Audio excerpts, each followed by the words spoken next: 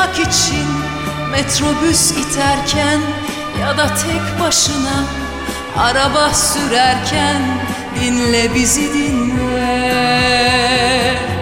Servislerde horlayacağına, öyle Nemrut sollayacağına, zaman kötü deyip kollayacağına dinle bizi dinle. Günaydın. Eş zamanlı günaydın dedik. Ne hoş. Evet, aslında hiç tabii tadımız yok, istersen düet gibi oldu. Yapmasak mı la? Yok ya, devam ya, programcıyız biz ya. Düet oldu, düet. Aynı anda söyleyince düet gibi oldu. Düetin tersine, düet biliyorsun gönüllü yapılan birliktelik. Düel Fransızcası. Yani duello. Tabii. Vay. Duello'da birbirini öldürmeye çalışıyorsun. Düette birlikte güzel bir şey yapmaya çalışıyorsun. Evet, hava pusu mu? Güzel hava değil mi? Parçalı bulutlu. Biraz ortaya karışık. Şeyler, bulutlar biraz kara. Kara ama Toni gerçekten hiç... Kara ve beyaz. Devam lütfen. Toni'cim yani zorla nasıl konuşayım? İstemiyorum konuşmak. Açılırsın. Zaten dünya bok gibi, boş ver. Bizim de bok gibi olmaya hakkımız yok. Sayın Başkan. Lütfen oturumu açınız. Abi bir şey söyleyeceğim yani. Öbür türlü daha kötü ki program yapmasak. İyi de ne konuşacağız abicim, sen o zaman tamam, aç haberleri konuşalım, haber verelim. Bu işte iyice artık şey oldu, psikolojik bir program oldu yani, tamamen ona bağlı. Moralimiz yokken uykusuzuz, çok moralsiziz. O zaman da konuşacak hiçbir şey yok yani. Ne? Hiçbir şey konuşacak halde değilim. Yani içe dönünce insan bir felç gibi bir şey ya o. Felç gibi bir şeyim şu anda. Çok uykusuzuz biz. O yüzden de bugün böyle. Toni hiç uyumuyor. Meksika'da bir yolcu saatlerce rötar yapan uçağın acil çıkış kapısından çıktığı için gözaltına alınmış. Beklememiş yani. Saatlerce rötar yapınca ben demiş kaçıyorum abi acil çıkıştan, atlamış çıkmış. Sana uygun bir hareket bence bu. Evet.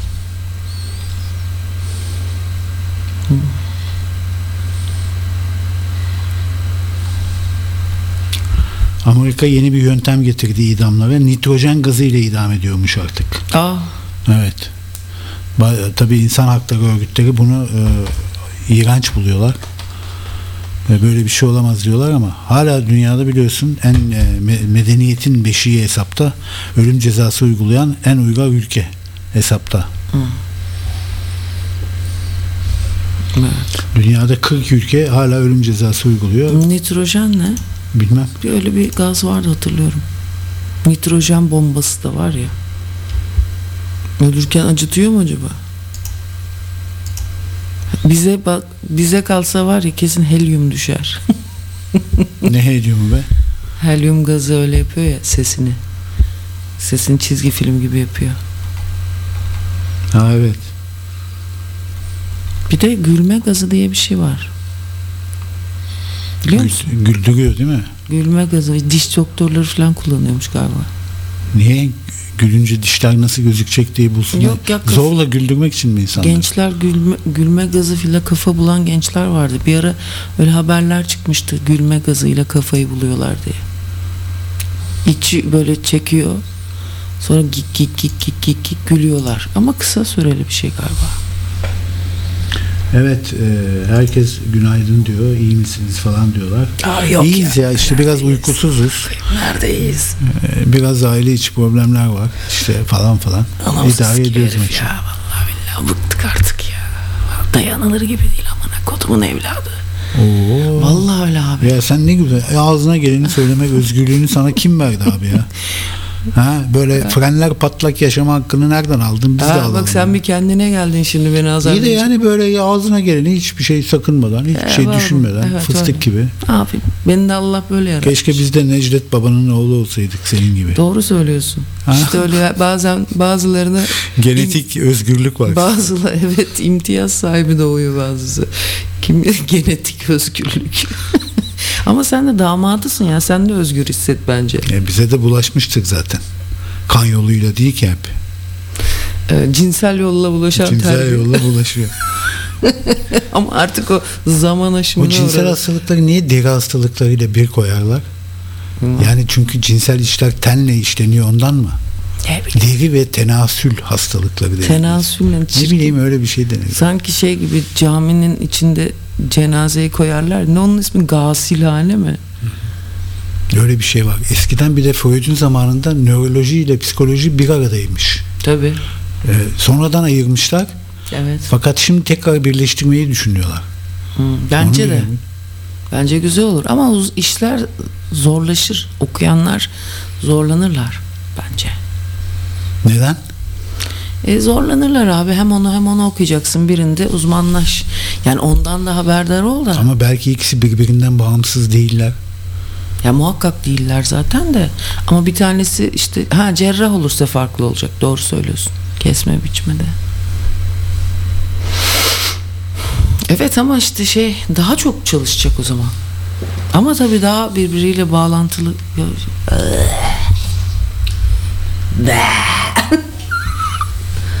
Aman sen de şu bana kurallarınla bakan o kuralcı bakışlarından. Ne içime son ver de kurtulayım ben de. Yok be, işine ne son ver? Sen kendi kendini bitiriyorsun zaten. Ya bana ne be, sen bitiriyorsun. Kim bitiriyor? Söyle, kim bitirecek? Kendini bitiriyorsun. Yani işleri kötü tarafından alarak. Bak İtalyan Sinner diye bir çocuk. Bitiriyorsun. Ne biçim yani laf bu ya? Kendi programını baltalıyorsun abi. Baltalıyorum ha. Bu kadar. Tamam. Egonun çizili. Ay bunlar şimdi burada bırakacak mı zannediyorsun biz dinlemeyi? Bakacak nereye gidiyor mevzu. Bırakan da zaten sevimsizdir. Zaten bırakır. Ya tamam. İyi olsun gitsin, dinlemiyorsa dinlemez. Allah, ben kendimi yapıyormuşum, bitiriyormuşum. Vay. Ben zaten bir şey söyleyeceğim. 15 seneden sonra radyo programcıların şahitliği de kabul edilmiyormuş diye duymuştum yıllar önce. Öğretmenlerin. Böyle bir kanun var, radyo kanunu. Öğretmenlerin radyo programcı, öyle bir şey duymuştum. Belki espri için söylemişlerdir. Yani Türkiye'de değildir de belki başka dünyanın bir yerindedir. Zaten çoktan benim emekli oldum da Allah. Oldum da emekli, işte yapmasam olur yani. Sen bu şeyden mi faydalandın? Hayatımda. Ne? EYT'den mi faydalandın? Hayır, normal. Bayağı yaşlıyım ben. Yaştan diyorsun. Yaş ne bileyim, yaştan beklemek zorunda değilim. Çok erken başlamışım hayata. O yüzden de erkenden giriş yapılmış. İlk sigortanı kim yapmış senin? Genç Radyo mu? Yok canım. O number one'lar falan hiçbirimizi sigortalı çalıştırmadı. Ta ondan önce bir Show Radyo'da çalışmıştım. Murat Saygı diye bir genel müdür var. Çok düzgün bir insandır. Belli, soyadından belli. Evet, çok düzgün bir insan. Senin aynı şeye benziyor. Senin şu andaki doktoruna benziyor. Tam iyi aile çocuğu, düzgün okutulmuş insan evladı bir insan. Biraz tabii yabancı. Ama sığcı, yabancı ama beyefendi bir insan. Hiçbir zaman öyle yok sigortasız, öyle bir yantin kuntilan çocuklarız, girişini yap bari, değil mi? Öbürleri çok şeydi. Ana çakal çuval takımı. Bir tek onlar işte giriş yapmışlar zamanında. O sayede ben geçen sene milyar dolar aldığım emekli maaşıyla, yine iyi ama bak bunu koklatmamaya çalışıyorum. Ne kadar da bereketli de bir paraya, bitmiyor. Değil mi? Ama en son bir eğitime katıldım çocuklar. 5.500 lira para ödedim. O diyor. O emekli maaşımı eğitim paralarına ayırıyorum. Tabii oğlum. Ne üzerine bu eğitim? Bizde mevzu belli. Psikanaliz abi. Bizim mevzumuz belli. Psikanaliz. Çok iyi bir özel ders alacağım filan. Yok öyle bazı şeylere katılıyorum. Güzel böyle antin kuntin buluşturup bir yerlerden, öyle çok şey olmayan tabii.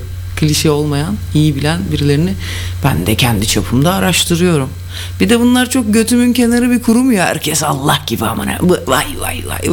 Öyle Allah gibi olmayan, biraz kendi tadında değişik cins ama mütevazı insanları bularak derslerine katılma olanağı sağlamaya çalışıyorum. Şu hoparlörler çok açık diyorlar, yankılı diyorlar. Allah. Niye acaba? Ben batıyorumdur onlara. Değil mi? Ben batırdım sayın dinleyici. Ya bak, 2 tane kadın gitmişler Mona Lisa'nın tablosuna kabak çorbası atmışlar. Koca orospular. Çok, biz bunu bu sabah atölyede tartışıyorlardı. Sen niye gidiyorsun da insanlar acından ölüyorlar falan diye yapmışlar galiba. Gıda bilmem nesi için. Git o zaman başka ne bileyim bilmem ne sarayını bombala hıyara. Duran kadının ne suçu var? Kadıncağız orada oturmuş duruyor. Ama kurşun geçirmezmiş o tablöler. Kabak tadı vermek istediler herhalde kabak çorbasıyla. Ya işte onlar. Sen beğeniyor musun o Mona Lisa tablosunu? Hiçbir zaman da sevmedim o tabloyu. Ya ben Leonardo DiCaprio'yu genel olarak beğenmiyorum. Ne kadar iddialı bir laf değil mi? Ressam olarak, genel olarak ben Leonardo da Vinci'yi çok beğendiğimi söyleyemem. Ama tabii o çok eski. O sanat sayılmıyor onlar Toni. Sanat. Michelangelo'yu beğeniyor musun? Ya bir şey söyleyeceğim. Onlar heykeltıraş abi, iyiler ya. Fakat bir şey söyleyeceğim. Yani Leonardo da kardeşimiz, tabii ayrı bir şey de sanat olarak adlandırılmıyor ki onlar. Sanat ne zamandan sonra biliyor musun? 1900'lerin başlarından itibaren sanat. Ya daha öncekiler sanat olarak görülmüyor onlar. Sanat, ne olarak görülüyor? Yani kimi kesim modernizmle birlikte bazı sanat tarihçileri sanatı alıyor. Kimileri de 1945 sonrası çağdaş sanatla artık sanat başlamıştır diyor. Öyle diyenler de var işte. Genelde böyle diyorlar ama modernizmle birlikte diyorlar işte. Rönesans'ta sanat yok mu yani?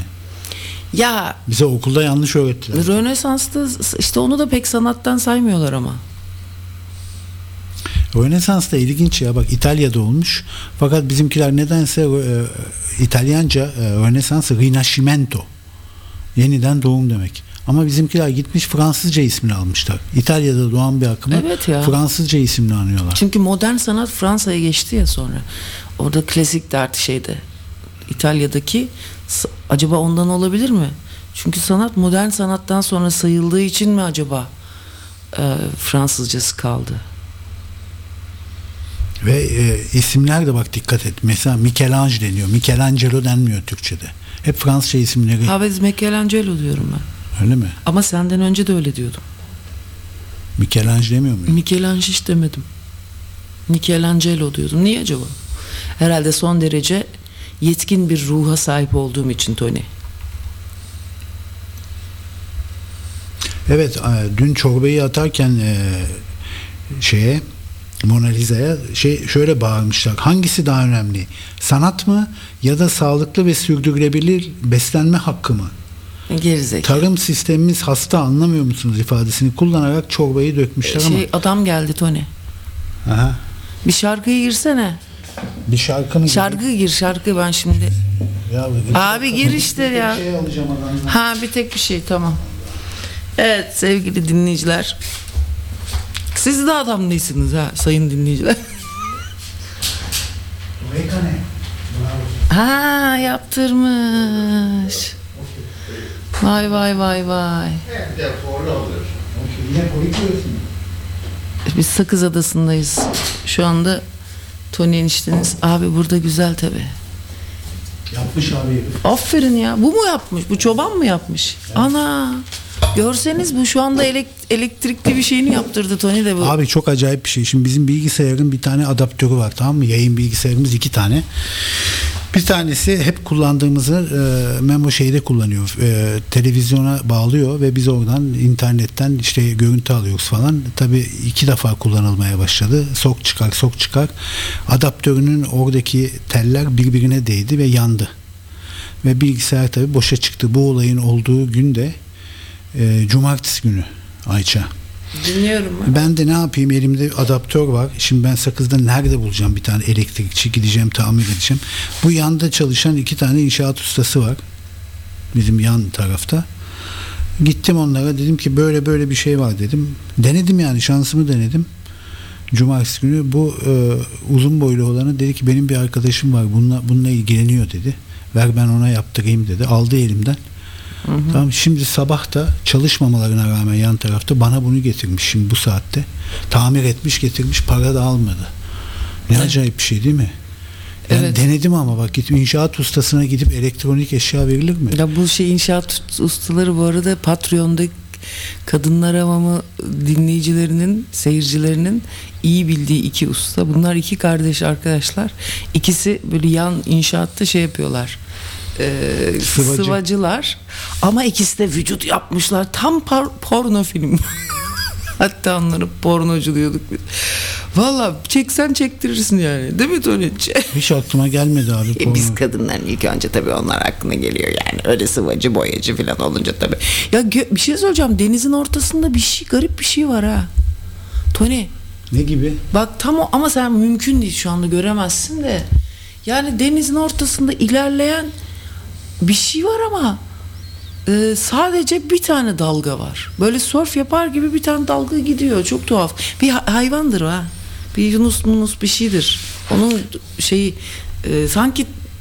sanki kayık, böyle bir motorlu bir kayık gibi köpüklü bir şey ilerliyor. Ama kayıksız. Bir hayvandır herhalde, değil mi? Herhalde. Artık gördüm geçen gün, dronlar balıklara saldırıp avlıyorlar. Drone uçuyor, böyle balığı gördü mü? Yani artık drone'la da balıkçılık olacak. Çok acayip. Bak dün diyor, balıkçı demişken bir dinleyicimiz, Balıkçı Kral filmini seyrettim diyor. Aklıma o radyoların gümbür gümbür olduğu zamanlar geldi diyor. Şimdi tek dinlediğim radyo ise Radyo Karavan. Sana da bir iş önerisi geliyor arkadaştan. Diyor ki başkan parayla rüya yorumu yapsın diyor. Çok iyi. Estağfurullah. Tövbe yarabbim. Rüya yorumu yap diyorlar. Ya bunlar beni iyice koca karıya döndürecekler ha. Sonra kefen parasını biriktirsin başkan, parayla rüya yorumu yapıp kefen parası bile, oraya geldik ha, vay be. Ama belliydi zaten, gidişattan böyle bir yere geleceği belliydi işin. Kardeşim ne demek, köpeğiniz olsun rüya yorumu, yolla gelsin. Yok be abi, ben öyle rüya, senin yorumlama, herkes kendi rüyasını kendi yorumlar da hani kendimden pay biçerek sana bazı sorular sorabilirim. Peki Sayın Başkan, kimi insan var çok rüya görüyor, kimi insan var çok az görüyor, ama bir de bir geyik var, aslında hepimiz çok görüyoruz ama hatırlamıyoruz falan. Sen mesela bence şampiyonsun bu konuda, rüya konusunda, değil mi? Hiç eksikliğini hissetmiyorsun rüyaların. Ya şöyle, şu aralar daha az görüyorum çünkü artık hayatı da birazcık rüya gibi görmeye başladım. Anneannem de Alzheimer olurken rüyada gibiyim diyordu ama yorumluğunu yapmıyordu. Ben bunun bir çağrışım kartı gibi, gördüğüm görüntülerin çağrışım kartı. Bak dün biz bir yaptık. Ayda bir atölye yapıyorum ya böyle. Sadece ayda bir gün. Bütün ay boyunca çektiğim bir iki çok benim için önemli fotoğrafı, hem desenini çizdik, isteyenlere yazısını yazdırdım. Bununla herkes öyle. Fotoğrafını çekin. Niye dikkatinizi çekti? Sonra bunu bir rüya yorumu gibi oturun, yorumlayın. Al sana hem bir sanat üretimi ortaya çıkmış olur. Hem de işte kendi durumunu da şöyle bir gözden geçirmiş olursun. Güzel, çok güzel bir pratik bu. Bu haftaki arkadaşlar da dinliyorsa onlarla çarşamba bunu yapalım. Ondan sonra rüya görmek güzel bir şey abi. Kendi bilemediğin, hiçbir zaman bilemeyeceğin bastırılmışlıklarını ancak öyle inebiliyorsun. Onları yorumlayarak, onlara ilgili tekrar üreterek bir tek o zaman kendini anlayabiliyorsun. Kendini... Bilinç dışında bir kontak kuruluyor değil mi? Evet. Bir haberleşme. Evet abi, işte bunların hepsini, bütün gördüğünüz her şeyi bir o haberleşme kart, Morse alfabesi gibi düşün ama bunu tabii gerçeklikle bağınızı koparmadan biraz fantastik bir sanatsal okuma gibi yapacaksınız. Yoksa alırlar buradan da götürürler, ensenden tutup o önden gömleği de giydirirler adam. O yüzden gerçekliği kaybetmeden, bu da nasıl olacak? Kuramlarla, sanat tarihiyle, marat tarihiyle öyle takılarak, sohbetle, muhabbetle. Güzel işte, hayattan da hem hazır ayaktayken zevk de alıyorsun. Niye? Çünkü hayatın okuması önemli bir şey. Alsın, arada şair de çıkıyorlar. Onlar çok az çıkıyor ama. Öyle işte yani.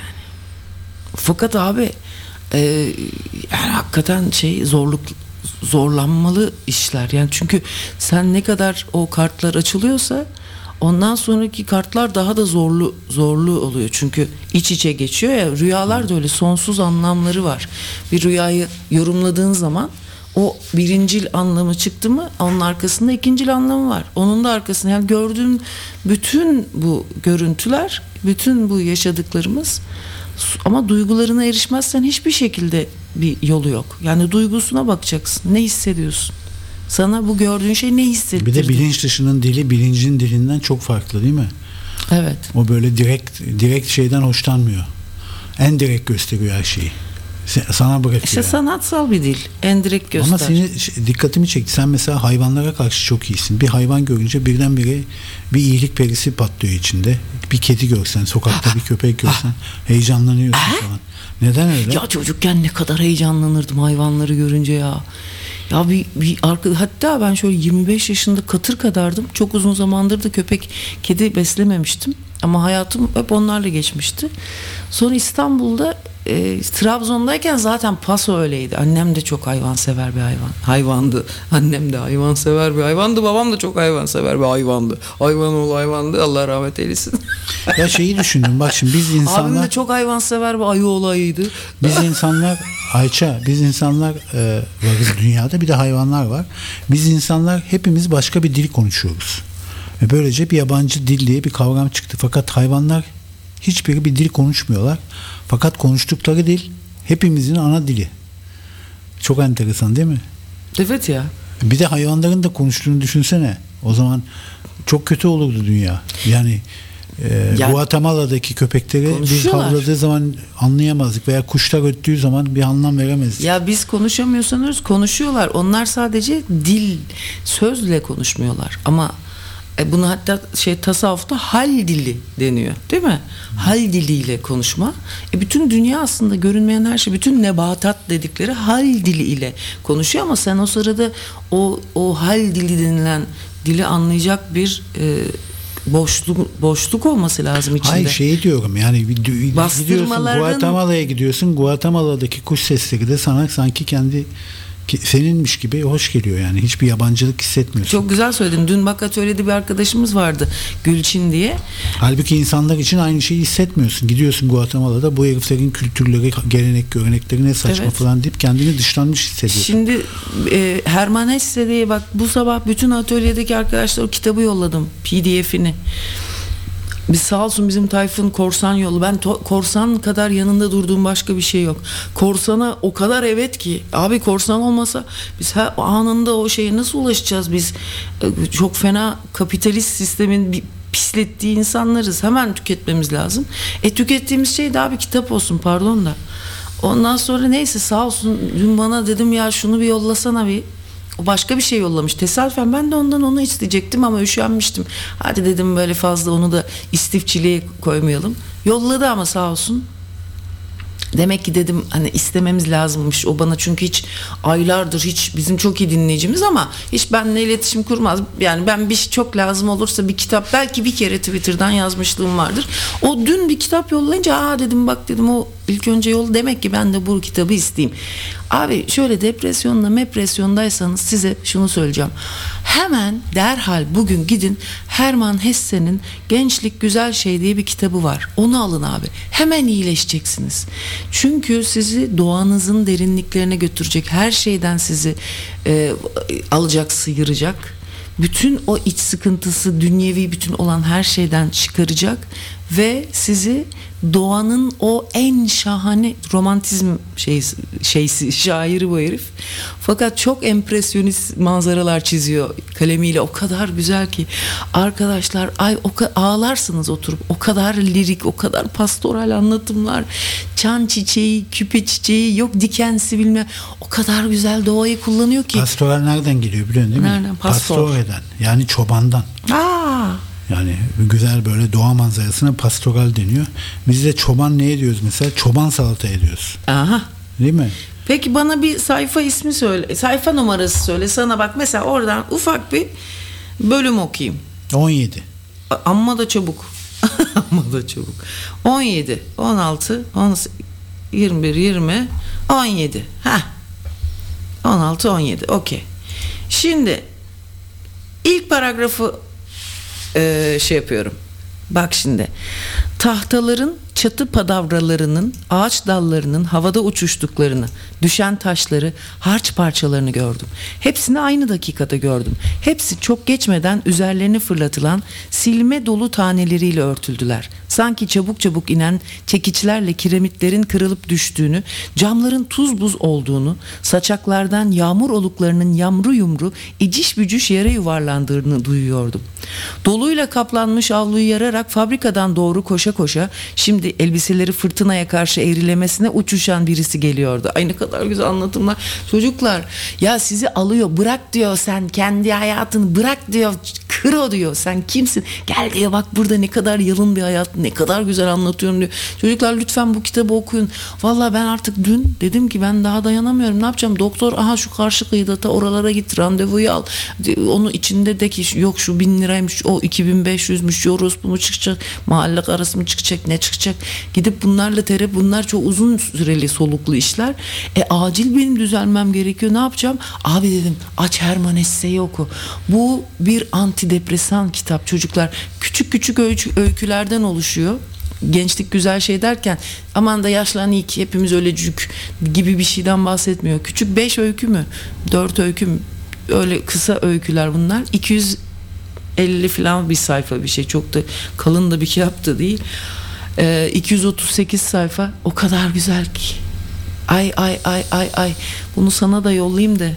İsteyen olursa yollasana ama şimdi o kadar da korsanı şey yapmayalım değil mi? Ayıp yani. Yok korsan hayır diyelim. Anam bunlar başımıza üşüşürler şimdi.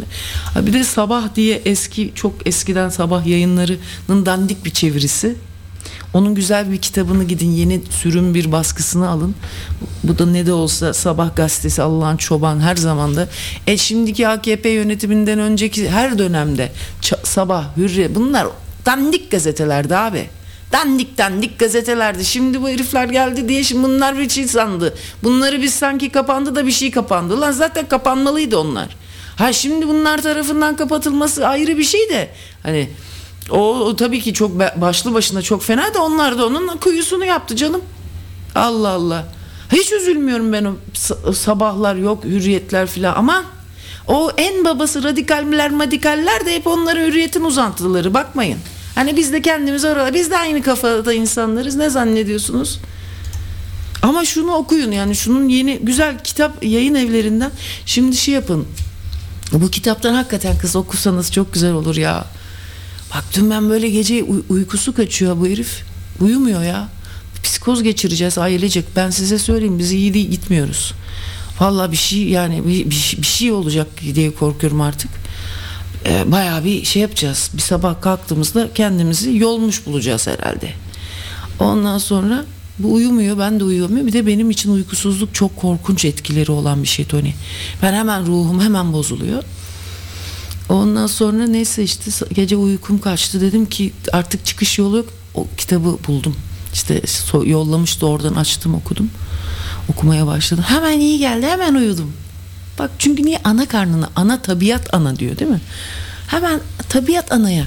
Ya o kadar güzel anlatıyor ki Toni her rengin ismi var. Biz hiç resimde bile düşün isimlerini renk isimlerini kullanmıyoruz. Hangi çiçeğin hangi renk olduğunu, doğadaki yansımasını hiç bunları görmeden yaşayıp durun.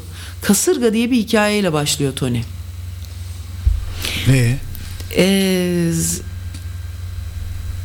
Yani çok güzel bölüm okumamı ister misiniz? İsteriz. Hadi birazcık kız bundan biraz bölüm okuyayım ya.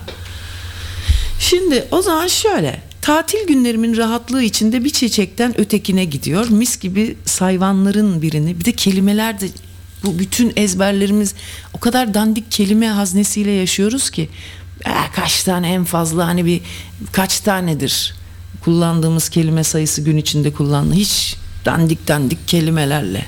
Hani ekmek ondan sonra ekinler mi biçme 2-3 tane çobansı çitlerle çevrili zihnimizin kelimelerini kullanıyoruz ama unutmuşuz. Hiç kelime kalmamış bizde. Yeni kelimeler değil mi? Her gün yeni 5 kelime katsak müthiş olur. Evet ama 5 çok belki 3. O da özenti de duruyor. Çünkü şimdilerde popüler kültürle hep böyle psikolojik kelimeler ezberliyoruz, duyuyoruz. Evet ya bak mesela ben onu fark ettim mesela bu Serol Teberg ve Şenol Aylan'ın didik Freud O müthiş bir podcast. Bence herkes onu dinlesin. Orada mesela o kullanılan gerçek dil. Tamam mı? Evet. Mesela şimdi yeni çıkan bir sürü psikolojik yorumcusu var. Yok postmodern bilmem binlerce böyle züppe kelimeyle dolduruyorlar. Sorma, çok züppe doldu etraf entelektüel adıyla. Söylemlerini. Aman yani sorma. O sadeliği o Serol Teber'le Şenol Aylan'ın müthişti ya. Bu arada Patreon'a koyduk. Şenol Aylay'la Yeteneksizler için Resim Atölyesi'nin konuğu oldu. Panel konuydu. Şahane bir sohbetti. Onu Patreon'a koydu enişteniz hafta sonu. Mutlaka üye olun olmayanlar. Ama artık bence o 3 doları kes de 5 dolardan başlasın zibidiler. Ya 3'e 5'e bakmıyoruz. 3'e 5'e bakmıyoruz ama bir 5 dolara geçin siz oradan. Vallahi gözüm üzerinizde ha. 5 dolara geçmediyseniz benim için Patreon üyesi değilsiniz. Kendinize üyesiniz. Bak 5 dolar da sizinsiniz diye yani. Tamam mı? Ona göre. Şimdi tatil günleri... Hangi kitabı bu Herman Hesse'nin? Gençlik güzel şey ya. Hepsi güzel. Bu herif romantik yazan bir adam ama çok böyle çok izlenimci ya Toni. Böyle çok rahat, böyle oh be, hiç böyle yok ışık gölgeymiş, böyle bilmem neymiş, öyle kiç şeylere bakmıyor. Doğayı çok tatlı anlatıyor abi. Böyle bak rahat rahat böyle hafif hafif geziyorsun. Bir de bu kentsel dönüşüm çok hepimizin ağzına sıçıyor. Biz hep kaybettiğimizle, hiçbir şeysizliğimizle yüzleşip paniğe kapılıyoruz. Ya hayatın geçiciliği, ama bu geçiciliğin içindeki zenginliğini görmeden, unutarak. Bakın şimdi şu bölümü bir okuyayım size. Bu şiir de yazıyor ama değil mi bu? Tabii şair. Romantik şair. Önemli bir herif. Bak şimdi, ölmeden önce yazdığı şiiri okuyayım mı sana? Siddhartha çok meşhur ya. Hatta klişe bile dersin istesen. Ölmeden önce yazdığı şiiri okuyayım mı? Aşk olsun tabii ki. Gündelik yarıştan bitap düşmüşken şimdi özlem dolu yorgun bir çocuk yıldızı gecenin kucaklayışı için göğün şefkatli kollarına dönüyor. Eller hiçbir şey yapmaz olmuşken şimdi alın koşturan düşünceyi salıvermekte. Şimdi her duyu özlemini çekiyor. Göğün avlusuna kabul edilişin. Vay. Çok acayip. Her duyu özlemini çekiyor. Yok. Evet. Göğün avlusuna kabul edilişin. Uyku ruhumu serbest bırakmışken şimdi yaşamak için gecenin büyülü döngüsünü derinden ve binlerce kez ışığın kanatlarıyla uçmak ister. İşte bu kadar. Biraz boktan okudum ama ne yapayım? Yok canım, ne yaparız? Zor bir dil ama. Yani Almancanın o çetrefilliğini Türkçe ile vermek için önce 1-2 defa okumak lazım. Tonlamaları doğru yapmak tabii için. Direkt zart diye okudum. Bence gayet de güzel okudun. Bak o zaman ben birazcık size, madem ki biraz iyileşmemiz lazım diye düşündük. Ben de o zaman bir kahve yapayım sana. Tamam. Hadi ben buradan ufak bir bölüm okuyayım. Ya bugün de böyle olsun. Tamam mı? Bak şimdi kelimeler, değişik kelimeler var. Çok uzun zamandır duymadığımız. Biraz bu Paçoz gazetenin bir basımı olduğu için, ondan sonra o yüzden kusura bakmayın. Çok ama yazık bu adama da, kim çevirdi bilmiyorum da. Ya çok adi insanlarız. Alayımız çok fenayız çocuklar. Bak, tatil günlerimin rahatlığı içinde bir çiçekten ötekine gidiyor. Yazık, bu koca herif utanmadan bir çiçekten ötekine koşmuş. Gibi zekalı. Halbuki şimdi olsa şeyde olsa, Adapazarı'nda olsa, oğlum gay misin lan sen, hibino musun, ne biçim çiçekten çiçeğe koş. Bir de onunla uğraşacaktık değil mi? Hepinizin içinde de o korku yoksa da namerdim ha. Çiçekten çiçeğe koşmanın yani bu şöyle de bir şey var. Bu kitabın çok erotik bir bölümü. Onu da unutmayın. Bak çok pornografik bir bölümü anlatıyor şimdi ama lirik bir pornografi. Tatil günlerimin rahatlığı içinde bir çiçekten ötekine gidiyor. Belki de bu bir şeydir, metafordur. Mis gibi hayvanların birini ötekini kokluyor ya da kollayışlı parmaklarla bir çiçeğin çanağını aralıyor, içine bakıyor. Sırlı soluk renkli derinliklerini, damarlarıyla dişi organlarındaki o sessiz düzeni, yumuşak liflerini, sanki kristalden oyuklarını seyrediyordum. Bir yandan da sabahın çizgi çizgi, iplik iplik buğular ve yün topakları gibi küçük bulut öbekleriyle dolu kapanık göğüne bakıyordum. Bugün yine besbelli bir fırtına var gibime geliyordu. Bense öğleden sonra birkaç balık avlamayı düşünüyordum. Solucan bulurum ümidiyle harıl harıl yol kenarlarındaki birkaç taşı yerlerinden oynattım. Ama altlarından gri, kuru bir sürü tesbih böceği çıkıp ürkmüş, sağa sola kaçıştılar. Şimdi ne yapmalı diye düşündüm. Hemen yapılacak bir şey aklıma gelmiyordu. Bir yıl önce o son tatilim sıralarında hemen hemen bir çocuktum daha. O zaman en hoşlandığım eğlenceler hedefe sapanla fındık atmalar, uçurtma uçurmalar, tarlalardaki sıçan yuvalarını barutla uçurmalar, sanki ruhumun bir kısmı yorulmuş da bir zamanlar sevdiği, zevk duyduğu seslere cevap vermiyormuş gibi o eski çekicilik ve parlaklıklarını artık kaybetmişlerdi. Ya ne kadar güzel anlattı değil mi orayı? Çocukluğunun artık geçmiş, belli ki çok genç bir zamanına denk gelmiş o artık. Çocukluğu geçmiş. Bir sene önce ama diyor sapanla anlatırdım ama diyor artık diyor bir zamanlar sevdiğim, zevk duyduğum seslere sanki diyor ruhumun bir kısmı yorulmuş, cevap vermiyor, onları duymuyordu diyor. Parlaklıklarını kaybetmişler. Abi evet ya, parlaklıklarını kaybediyor. Ben de şimdi bakıyorum da daha genç zamanlarımdaki o parlaklık. Mesela hiç kıyafet, üstüne bir şey alma, ayağına bir şey. Bunlar meğersem aslında bir şey söyleyeyim mi? Bir yandan da fena da bir şey değilmiş ya. Hiç umurumda değil çünkü. Abi bak mesela şeyler var ya, o belki iyi bir şey olarak evet tınılıyor ama yerine bir şey koymuyorsanız eğer, sizi eğer tam olarak tatmin etmiyorsa ya da koyduğunuz şeyler o dönem ya da o çok tatmin ediyorsa ama onun o tatminini zedeleyecek daha fazla travmatik bir olay varsa ailenizin içinde, o zaman bazen böyle dünyevi bir şeylere ihtiyaç duyuyorsunuz. O size iyi gelecek. Mesela ne bileyim, vitrin bakmayı çok severdim eskiden. Şimdi fenalık geliyor artık. Ne kıyafet komiğime gidiyor. Sanki soytarı gibi hissediyorum ya. Alışverişe geliyor, üstüne başına bir şey alınıyor. Sanki soytarı gibi hissediyorum kendimi onlara bakarken. Bu iyi bir şey olarak gelecek sana, macir ruhuna, ama hayır abi, bu beni iyi gelmiyor, bu beni. Bu beni iyi gelmiyor. Çünkü eskiden ne yaparım, üstüme böyle bir, şimdi böyle ya bir hazırlık var dünyada, nasıl iyiye gitsin ki? Baksana, herkes savaşıyor, silahlanma başladı. Ondan mı, herkeste mi yok, olan bir bize şey bu ya? uçak verecekler mi? Seviniyoruz uçak verecek. Yok, Kuzey Kore bilmem ne denemesi yapmış. Böyle bir dünya kaynıyor. Yani ufukta 3. Dünya Savaşı gözüküyor yani. Yok bu ya, belli. klişe bir şey bu ya, 3. Dünya. Öyle mi zaten diyorsun? 3. Dünya Savaşı'ndayız zaten. Bence kötüye gidiyoruz yani. O eski romantik ruh, o hippie çocuklar falan, onlar bitti. Geçiş döneminde abi zaten öyleydik. Zaten 3. Dünya Aşırı Savaşı. sağcı politikacılar başarılar kazanıyorlar falan falan. Şimdi Trump yeniden gelecek diyorlar falan. Yani iyi değil. Açık radyo gibi olduk biz de. Ha, biraz öyle oldu, evet. Evet, bir şarkı çalalım çünkü nasıl, ben kahveyi... dinleyici sıkı kaçtı mı? Şimdi kaçmıştır işte. Dedin ya sen kendini bitirirsin zaten. Al sana. Şimdi kitap okuduk ya, kaçmıştır onlar. Bir kadın var, Ioanna Kuçuradis diye. Evet. O çok acayip filozof bir kadın değil mi? Tabii. Sen onu... Bizim Ülkü teyzeler onu, Ülkü teyzenin muhabbeti olan bir insan o. Ondan sonra hatta bizim Aslı ona bir flüt, size bir flüt dinletisi sizin için yapmak istiyorum diye çok güzel bir jest yaptı. O da tabii ki lütfen ama zahmet olacak filan. Bu da gitti ve galiba öğrencileriyle bir flüt dinletisi yaptı ona. Sadece onun için.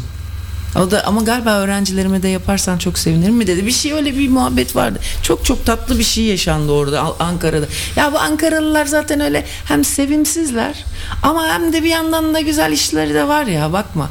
Ama Ankaralı, ya bak benim çok yakın arkadaşlarım var Ankaralı. Fakat Ankara'nın bir kırağı var ya, kırağı, Ankırağı. Ankıraç. Ankıraç bir iklim ya o. Bozkır. Ha, Bozkır kurdu. Ha, bir öyle de kitabı var Erman Esen'in bu arada. Bozkır kurdu. Ya ben böyle bir şey söyleyeyim mi? Ha, burada Sakız Adası'nda bu arada çok şahane arkadaş edindim ben dün. Evet ya. 10 numara bir kız abi. Türk kızı. Burada yaşıyor böyle kaç yüzyıldır. 25 yıldır. Ha, ama çok entelektüel bir kız. Hiç öyle artistik peşinde olmayan bir tip. Aman be, oh be dedim. Güzel, dün bize yemek de yedirdi. Ondan olabilir ha bak. Biz yine aç karnımızı doyurdukları için sevgi duymuş olabiliriz. Ama zaten sevgi dediğin aç karnını doyurmakla alakalı bir şey. Ana niye seviyor anayın? Çünkü anayın en büyük sevgi değil mi? Sevgi beslenmeyle alakalı, evet. Kesinlikle öyle. Evet, bir şarkı çalalım. O zaman ben de şu kahveyi yapayım. Çekemedim sen. Bir dakika, rüya gördüm. şu anda çocuklar bakın bir saniye. Şimdi sevgili arkadaşlar, birebir olarak şu anda bunu yaşadık. Size de söyleyeyim madem yaşadık. Şu anda bulunduğum, şu oturduğum koltuktan denizin üzerinde böyle bir alan, çerçeve gibi, bak sen de bak istersen, bir kütle şeklinde beyaz böyle dalgaların olduğu ama diğer denizin su kütlesinden daha farklı bir kütle şu anda yavaş yavaş ilerlemekte. Ayrışma olmuş. Ayrışma gibi ama diğer bölümünde beyaz dalgalar yok. Bunda sanki buz kütleleri sanki yürüyormuş gibi. Ve ben rüyamı şu anda hatırladım. Bakın, bu çağrışımla ama çok benzer bir şeydir. Rüyamdaki de hayırdır inşallah diyeyim deme lazım. Gece bütün yollar buz tutmuştu. Toni. Kaygandı. Yollar buz tutmuştu. Rüyanda. Evet. Daha burada gerçekte olmadı o. Hayır, burada olmadı. Rüyamda ama yollar buz tutmuştu. Belki de götüm açıkta kalmıştı ama bu kadar yıldır bu göt bende. Bu kadar yıldır da kışlar olur ve ben niye bu yollar buz tutmuş görmedim, değil mi? Niye bu zamanda? Ve araba var. Fakat arabayla evde de değiliz. Sever misin o duyguyu? Yerde böyle sular buzlanmış. Çok bayılırım. Ben hiç sevmem onu. Niye seveyim ya? Manyak mıyım ben? Depüstü dikileceğim. Niye karı sevenler var ama böyle buz oldu mu benim hoşuma gitmiyor nedense. Ya buz dediğin tehlikeli bir şey zaten. Kafa üstü düşersin. Evet. Pekmezi. Buz kışın fakirin, yazın zenginin olan bir şey. Yani bu aslında bir şey söyleyeceğim. Benim ne kadar tekinsiz bir dönem içinde olduğumu, zaten depresif bir rüya bu başlı başına. Zaten öyle bir şey yani, zemin kayması ya. Daha ne desin zavallı ben? Daha ne desin? Zemin kayması bu. Al sana rüya yorumu, al sana dinleyicilerimiz. Bir de bu şey de sinir bozucu. Böyle hava, şu anda rüzgar havayı dövüyor ya. Sanki böyle hava dövüyorlarmış gibi bir his var. O da bir rahatsız edici. Ama rüya yorumu dediğim, pardon, şöyle, gerçek, gündelik gördüğümüz gerçeklik, daha doğrusu gerçeklik dünyasından gördüğüm bir kart benim bilinç dışımdan görülen o rüyayı hatırlattı. Yani yoksa ben bu rüyayı hatırlamayacaktım. Ama gündelik şu gerçeklikte o gördüğüm suyun üzerindeki buza benzer şeyler, zemin, deniz bir zemin gibi. Ha, bunu yoralım hadi, ulan hadi tasavvufla yoralım, denizin üzerinde yürüme için sana fırsat. Şu anda İstanbul'da kar başlamış. Hadi canım, şu anda sen mı? anlatıyorsun ya. Hadi ya. Hı. Yani zemin sakat sayın dinleyiciler, zemin sakat. Ama şey yapalım yani, işte bu da bir fırsat. İşte her şey öyle abi. O zaman ben şu şeyi koyayım. Yan Tirsen'in şarkısını koyayım.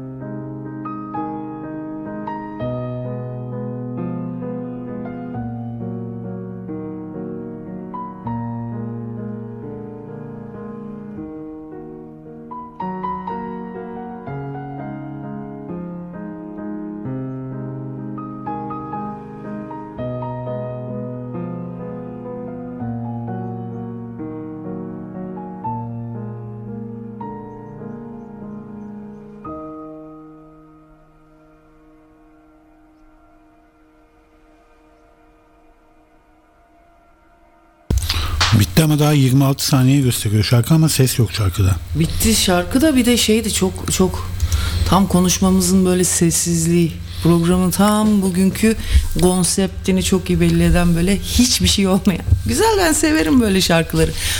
Böyle müziklerde hiç söz olmayacak. Bir tane herif ya da bir tane karı çıkıp oradan bana böyle oldu, şöyle köyle böyle oldu, şöyle oldu, bele bele öyle demeden, ya da işte böyle çok fazla klasik müzikte bile bir seni yönlendirici bir şey var ya. Ya bir yönlendiriyor ruhunu. Mesela bu hiç yönlendirmiyor bunun gibi. Bu onun birazcık daha böyle popüler hali. İddialı bir mesajı yok yani şarkının. Yok, bunun bir iddialı şey yok ama ben böyle psikopat, hiçbir yönlendirmesi olmayan, sadece ses çıkacak ama daha böyle armonik, o kadar da şey de olmayacak. Böyle eğri büğrü bir şey olsun, tonal olmayacak ama armonik, böyle çok yavaş, dun dun dun dun, böyle şeyler olsun, yürüyeyim böyle. Aman eğri büğrü deyince o Barış Manço'dan eğrisi büğrüsü, onu eğri çalacaksın. Büğrü ama yine de doğru. Eğri büğrü ama yine de doğru. Bak, bir dinleyici yazmış ki abi buz demiş, doğru söylüyorsun. Benim de hoşuma gitmez. Tehlikeli bir şey buz. Bir polisiye filmde görmüştüm diyor. Adamı bıçaklamışlar. Ama ne bir iz var ne bir silah var ortada. Sonunda anlaşılıyor ki bıçak kalıbına buzluğu koyup çıkartıp öldürüyor adamı. Yani. Çünkü buz bıçak gibi keskin olabiliyor sertken. Batırıyorsun, sonra kendiliğinden su oluyor, masum hale dönüşüyor. Ama buz tabii su iken olduğu gibi basit değil, masum değil. Tabii. Doğru. Onu anlamıyorlar mıymış? Ama bu Sherlock Holmes kitabıdır, 1900'lerin başı. Kardeşim, onu bakınca buz yanığı diye de bir şey var. Onu görmemişler mi? Anlarlar onlar ya. Şu andaki sistemle anlaşılır bence o. Yok mu aranızda mikrobiyolog? O söylesin bize. O buz yanığı nasıl görünüyor? Onu anlatabilir mi bize, bir tane biyolog varsa? Mikrobiyoloji uzmanın. Bizde öyle bir mikrobiyoloji uzmanı vardı. Üniversitede de deney yapıyor. Değil mi? Erman'ın karısı Beste miydi? Tatlı bir kız. Ezgi. Ay ne tatlı bir çifttir onlardı, değil mi? Sermet Erkin'e benzeyen Erman ile karısı sevgili Ezgi. Ezgi böyle işte şeyler yapıyor. Mikrobiyolojide kendi şeyi var. Kürsüsü mü, ne denir ona? Kendi kurduğu bir şey var. Atölye diyecektim. Ne denir o yapılan yerleri? Laboratuvarda bir şey araştırıyor ama ne araştırıyor? Tam orayı kaçırmışım ben. Bir şey araştırıyor ama. Benim kuzenim bir gün gitmiş teyzeme. Demiş ki, anne ben bir şey icat etmek istiyorum. Sence ne icat edeyim diye sormuş. Öyle bir laf vardı, yeni şeyler icat etme diye fırça atarlar. Bak, bir dinleyicimiz diyor ki benim de diyor hafta sonum iyi geçmedi diyor. Ama İşte bebeğime bakan kadın işi bırakmak istedi falan diyor. Zar zor toparladık diyor. Şimdi geldi ama surat 5 karış diyor. Yok, ben de bugün ofise gitmedim, sizi dinliyorum. Ve çok iyi geldiniz diyor. Tamam. Bir sözün sıranı bekle. Hemen pansumana geçelim diye dedim ama. Ofise gitmedim, sizi dinliyorum. Çok iyi geldiniz dedi. Çok isterdim, keşke sizin de şimdi açıp dinleyebileceğiniz bir Toni ile Ayça'nız olabilseydi. Bu kardeşime sesleniyorum. Bak, bu annemin, ki Semra bilirdi, Toni de bilir bu tip şeyleri. Biri işi bırakmak istiyorsa ona kal denmez. Çok net bir şey, sakın ha. Onu hemen yolla abi. Ondan bak, ben suratta 5 karış, ondan hayır gelmez artık o. İyi de iyi elemanmış, niye yollasın? Hayır yollasın. Baş üstüne. Yollasın, ya da çok ciddi 2 katı para istiyor. Belli ki çok para istiyor. Yani haklı olarak sen de haklı olarak yapamıyorsun. Bak, herkes haklı olduğu bir yer. Hakkı buldu. Türkiye hakka yürüdü. Değil mi? Hakkı bulduk. Herkes haklı şu anda. Zam yapan haklı değil tabii, dükkanları. Yani dükkanlar da haklı, şimdi bilemiyorum ya. Dükkanlar diyerek ekonomi programı. Bir şey söyleyeyim, dükkanlar diyor mesela, Mahfi Eğilmez ekonomiyle ilgili konuşurken dükkanlar da haklı der mi? Mahfi Eğilmez diyor ki dünyada 3 türlü ekonomi var diyor. Birincisi gelişen ülkeler ekonomisi, ikincisi gelişmekte olan ülkeler, üçüncüsü Arjantin'le Türkiye diyor. Onlar hiçbir sınıfa girmiyor diyor. Evet, o ilk defa bu kadar muhalefet yapıyor değil mi? O her zaman muhalif, bir zaten duruşu bile adamın muhalif de. Ya çok tatlı bir adam o ya. Tatlı, iyi bir adam, evet. O hep altına yatırım yapın. Ama biz Patreon'da röportaj yapmak istedik, kabul etmedi. Çünkü o zamanlar onun çalıştığı radyo, ben çok pis şeyler söylemiştim hakkında. Ay ben de çok pisliyim ya. Vallahi ben de var ya, böyle hakikaten çirkefim ha, ben sana söyleyeyim Toni. Mesela seninle biz ayrılalım, senin hakkında var ya öyle şeyler, öyle pislik laflar, öyle ne iltifat diyecektim ona, ne denir ona? İftira. Ha, iftira. İftira atardım, böyle iftira, bayılırım iftira atayım, şaka. Yapar mısın sahiden ya? Yok canım, hayatta iftira atmam ben. Ya olanı söylerim ben. Olanı söylerim, ne yalan söyleyeyim. Fakat iftira atmam, ne iftira atacağım? Adam mısınız lan siz, sizin için iftira atayım ben? Olanı söylerim ben. Ha, olanı söylerim ama. Olanı da söyleyeyim mi abi? Değil mi sence?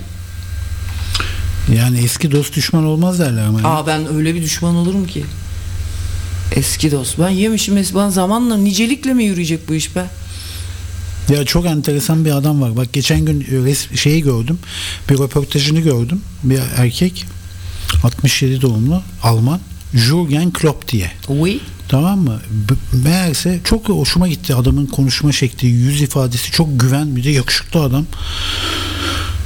Kim bu herif dedim ya, Jürgen Klopp. Meğerse ben öyle spor dünyasıyla içli dışlı değilim, eski sporcu olmama rağmen. 2015'ten beri Liverpool'un başına gelmiş. Yani 9 senedir Liverpool'un başında. Ve başarıdan başarıya koşuyor. Liverpool'u çok sevmiş. Şehir olarak seyircisini çok sevmiş. Takımı çok sevmiş. Fakat şimdi diyor artık bitirme zamanı geldi diyor. Bitirme zamanı ayrılacak. Geldi. Ayrıldım. Yani beni anlarsınız diyor artık. Yani bir ilişki gibi düşün takımla.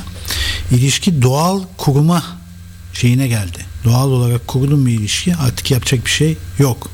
Anladın mı? Yani biz de 9 sene aldık verdik. Artık bitirdik, sonra geldik diyor. Biraz tabii bunu dramatize bir şekilde söylüyor.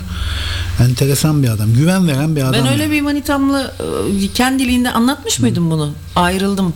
Toni, senin hiç öyle ayrıldığın oldu mu? Ben bu böyle mesela 3 sene nasıl öyle? Bir de çok uzun, hayatımın en uzun ilişkilerinde 3 tane çok uzun ilişkim var, onlardan biri. Sen, biri o, bir de bir çocukcağız daha vardı. O 3 sene. Ben de 14 sene olmuşum ya. 14 senedir çıkıyoruz biz eniştenizle. Vay be. Ondan sonra hani nikahta keramet var dedikleri şey galiba böyle bir şey. Yani ayrılacak yok. Çoktan ayrılmıştık biz seninle evlenmesi. Çünkü üşeniyorsun ya insanlar ayrılamamak için bence evleniyorlar. Bunu çok net gördüm ben evlilikte. Yoksa biz 40 kere ayrılmıştık seninle yani nikahsız çıkıyor olsaydık. Vallahi onun bir üşeniyorsun onunla. Aman diyorsun. Bir de yaşta herhalde bir belirgin bir yere geliyor ya. Bu çocukcağızla biz bir gün, iyi de bir çocuktu ama ben çok düzgün bir insandı. Ondan sonra abi bak o kadar sıkılmışız ki birbirimizden. Bir gün karşılaştık, bir barda karşılaştık. Ana, ben o zaman ana dedim, sen ne yapıyorsun ya? Sen vardın yani, bir o vardı, unutmuşum. Ben seni unutmuşum ya. Baktı Ayça ya, hakikaten ha. Ne yapıyorsun? Nasılsın? Nasıl gidiyor? Düşün yani. Hiç öyle ayrılık konuşması yok, bir şey yok. Herkes kendi hayatına bakmış yani, bir süre sonra birbirini aramamaktan. Allah Allah. Ya böyle bir şey vardı dedik. Ben çok yakın arkadaşlarım vardı. Onlarla eğleniyorum. Zaten bir ilişkiyi bitirmek istiyorsan hemen yakın arkadaşlarına eğlenceye geçeceksin. Başka bir manitayla bitirme onu. Mutlaka arkadaşlarla eğlenerek bir ilişki bitirilmeli. Yoksa bitmiyor. Değil mi? Evet. Abi o kadar acayip bir his, ne kadar güzel bir ayrılık çeşidi dedim ya. Vay be, hakikaten miadını doldurmak diye bunu denir. Bunu denir. Neyse, bu Jürgen Klopp'e şimdi bakıyorum, bir araştırdım da The Guardian gazetesine bir röportaj vermiş zamanında. Bundan 3-5 sene. Evet. 2018'de. Evet. Ve demiş ki gazeteci Rafael Honigstein'a demiş ki sizin siyasi görüşünüz nedir demiş. Merak ediyoruz demiş. Yani bir antrenör olarak siyasi görüşünüz var mı demiş. Sormuş bu Jürgen Klopp'a, Liverpool'un antrenörüne. Evet. O da demiş ki ben demiş tabii ki soldayım. Ortadan daha fazla sol. Be hey gafil. Ben refah devletine inanıyorum. Özel sigortalı değilim, hiç olmadım. Bravo be. En yüksek vergi oranını düşürme sözü verdikleri için asla bir partiye oy vermem. Benim politik anlayışım şudur. Ben iyi yapıyorsam başkalarının da iyi olmasını isterim. Hayatımda asla yapmayacağım bir şey varsa o da sağda bir partiye oy vermektir. Abi işte bu adamın direkt buradan çıkıp politikaya atılması lazım.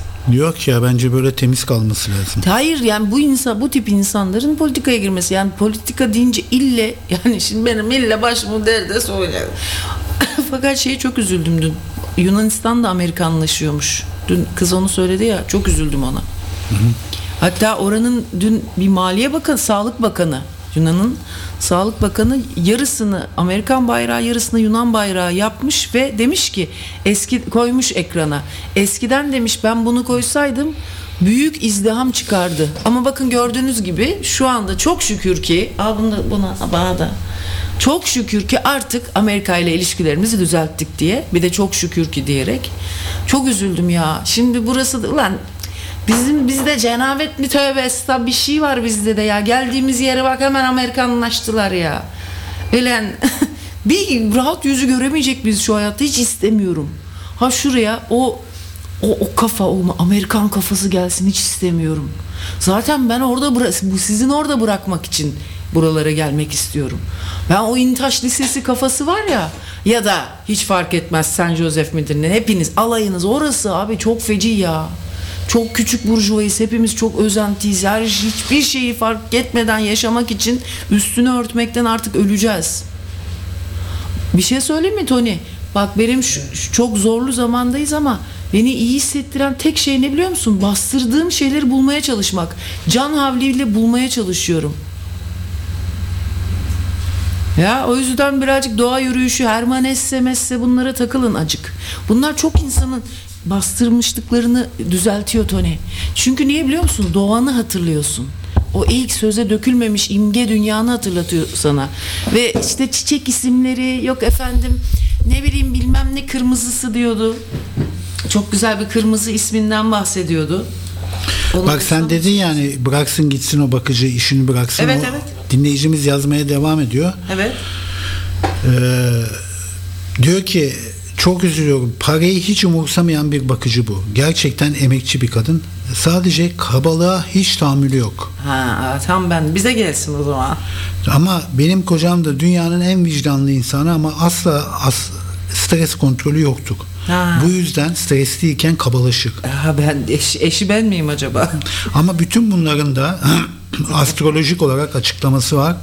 Şu anda Aslan dolunayı var. Aman bak, buraya kadar iyi her şey. Çok gergin etkileri var Aslan dolunayının. Hepimiz bunu bilip kontrolü daha sık elde tutmalıyız. Baba utanmıyor da, gılı da ağarmıştı, kaç yaşındadır. Çocuğu var, çoluğu var, koca orospu.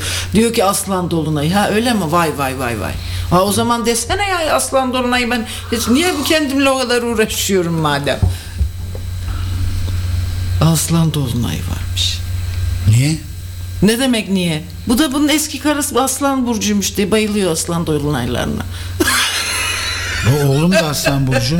Nerede Aslan burcu senin oğlun? Senin oğlun da Aslan burcu. Ne alakası var? Yengeç burcu, gerizekalı.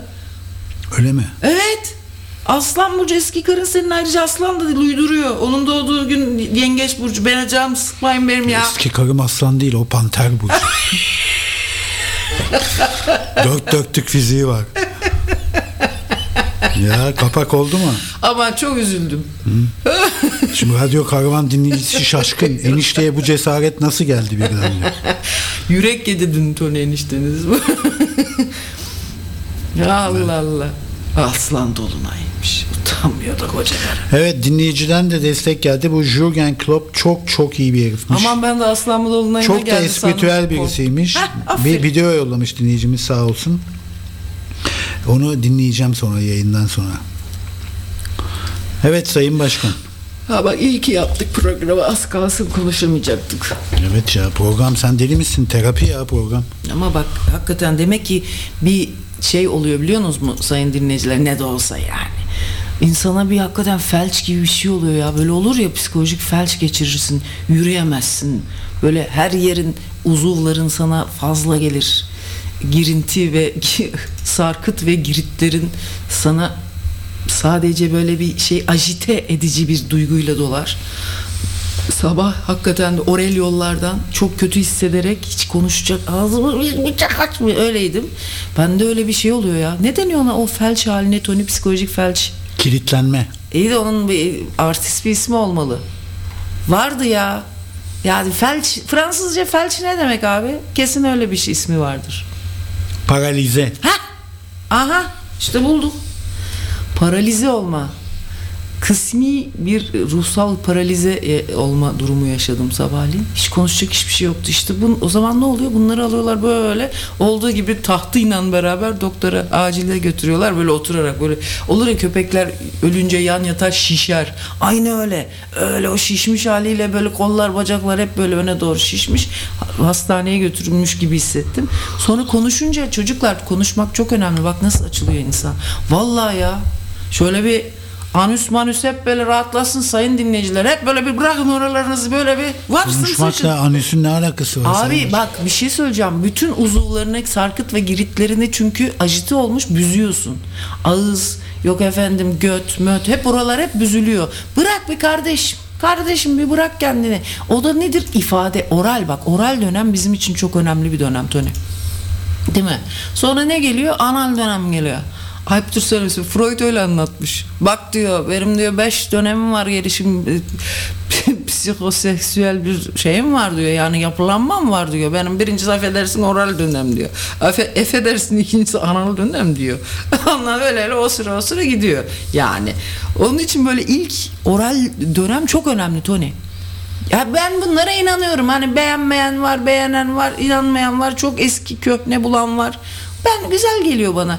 Yani eğer o hoş olmayacaksa bile ipin ucunu tutuyorsun. Ondan sonraki kuramları da git Aman ipin ucu kaçmasın.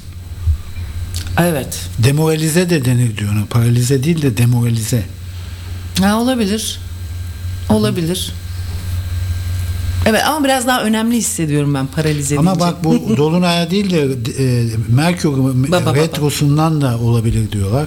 Bak gıcıklığına diyorlar onlar. Şimdi dedim ya ben aslan neydi aslan da dolanayı dalanay.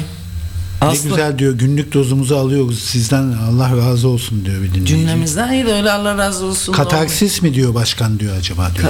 O arınma. Arınma o. Hanzo duydu onu, öğrenmiş bir yerden. Yok o onu hemen söylüyorum. O çok böyle çok fazla. Katatoni olabilir diyor. Katatoni doğru.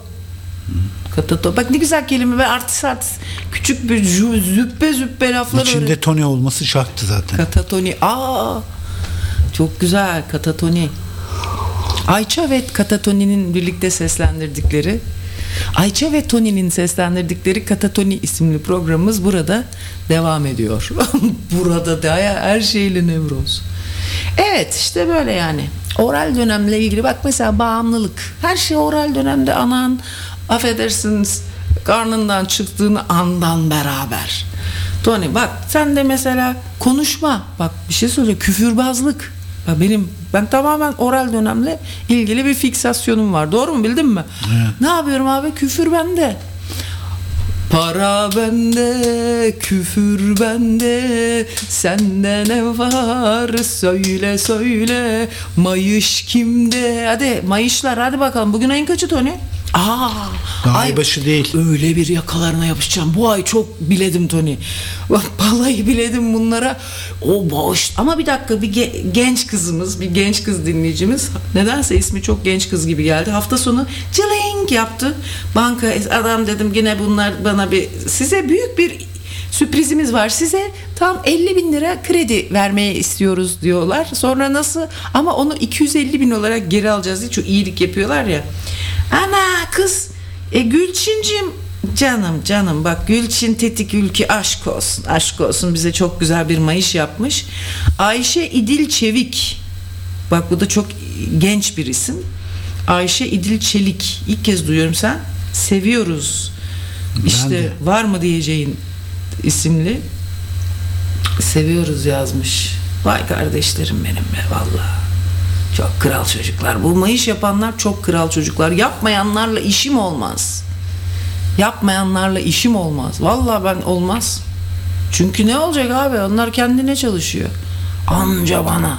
Öyle olmaz abi. Bir kere bizim moralimiz parayla çok güzel düzeliyor değil mi? Vallahi biz de öyle. Teyzeme demiştim bir gün. Teyze dedim, annem çok sinirli dedim bu aralar dedim. Dedi ki Ayça dedi şeye mi ve geline mi vermiş emekli maaşını, bir sor bakalım. Evet dedim, nereden bildin? Çünkü bizim aile öyledir Ayça. Ailenin kadınları parasız kaldığında çok sinirli olur dedi. Parayla çalışıyormuş. Profesyoneller. Aman be, sanki değilsiniz siz. Sizin anayınızı da biliyorum. Aman hepsi aynı be. Bunlar parayı verince çok moralleri düzeliyor. Vallahi bak, bir annenin mesela kötü mü davranıyor? Git şöyle cebine biraz para sık. Bak nasıl iyi davranmaya başlıyor sana. Kız vallahi hepsi öyle ya. Ana baba bunların hepsi öyle. Git baba kötü mü? Hemen git biraz sıkıştır para.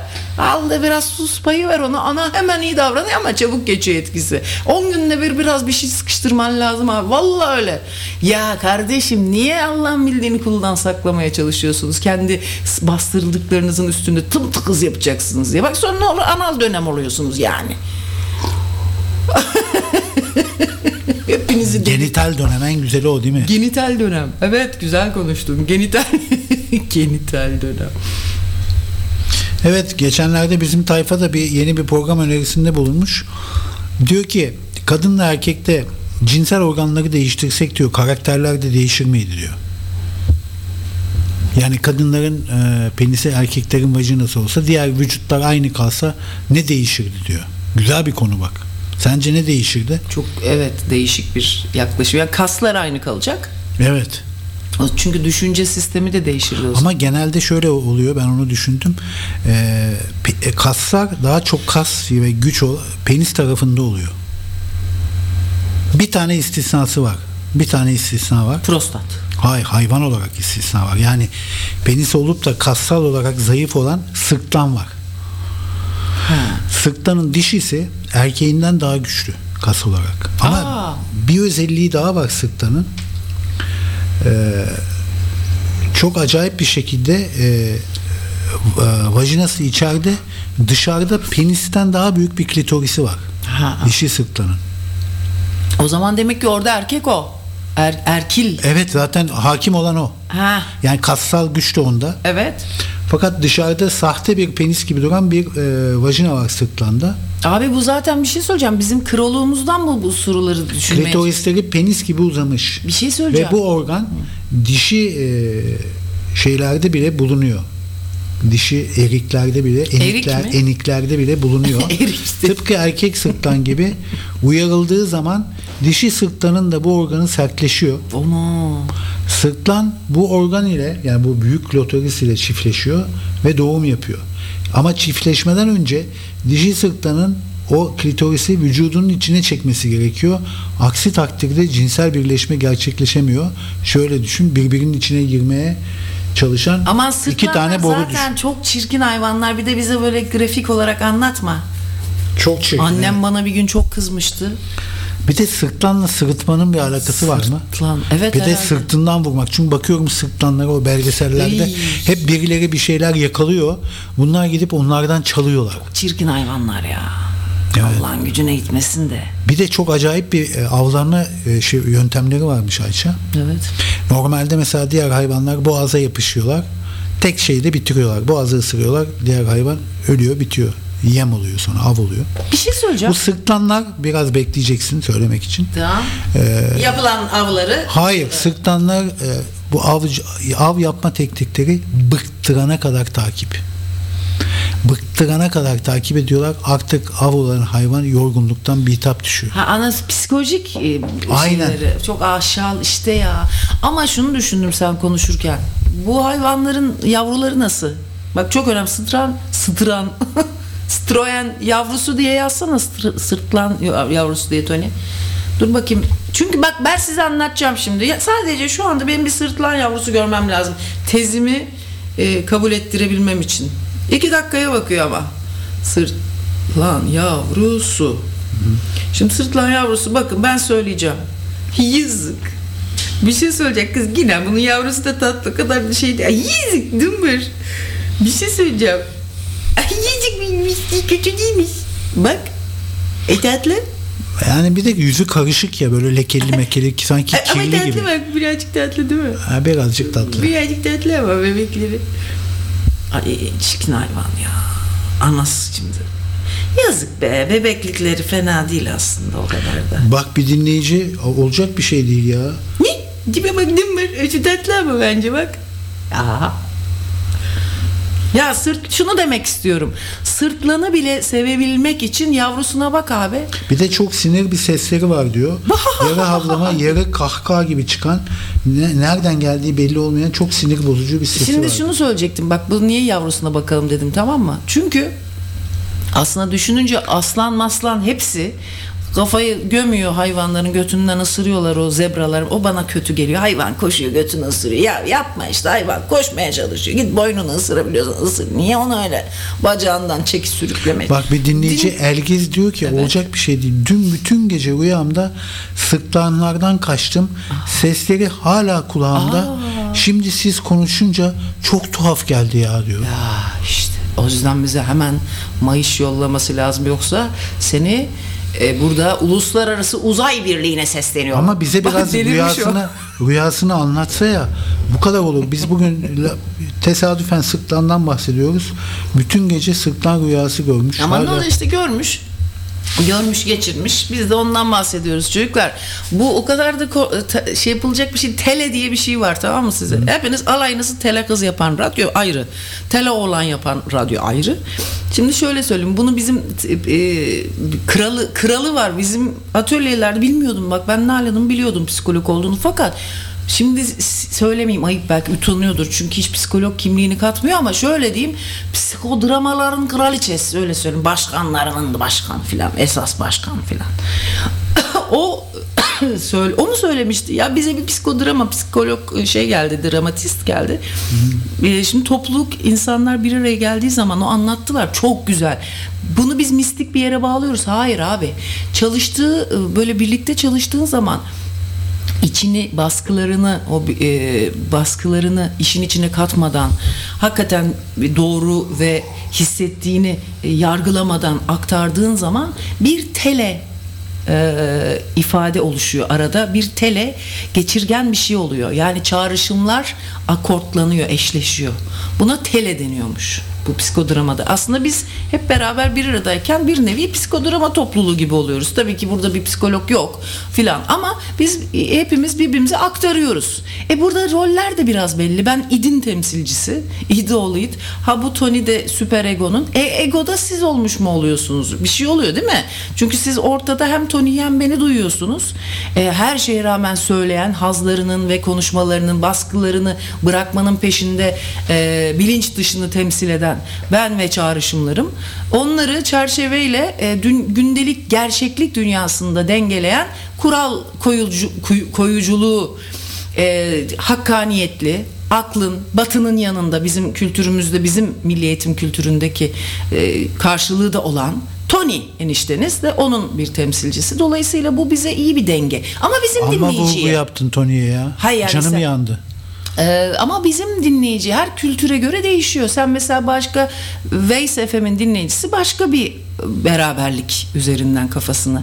Ya onun idi daha farklı, öbürü daha, yani bizim bastırılmışlıklarımızın uyanma isteğimiz benzer. Dolayısıyla tele bizim aramızda oluşuyor rahatlıkla. Gördüğün rüyayı da bizim ertesi gün anlatmamız da çok da şey değil. Çünkü baktığımız, işlediğimiz konular derken işte konuştuğumuz konular, aklımıza gelen mevzular zaten eşleşmiş durumda. Dolayısıyla fazla da bir şey göremezsin, değil mi?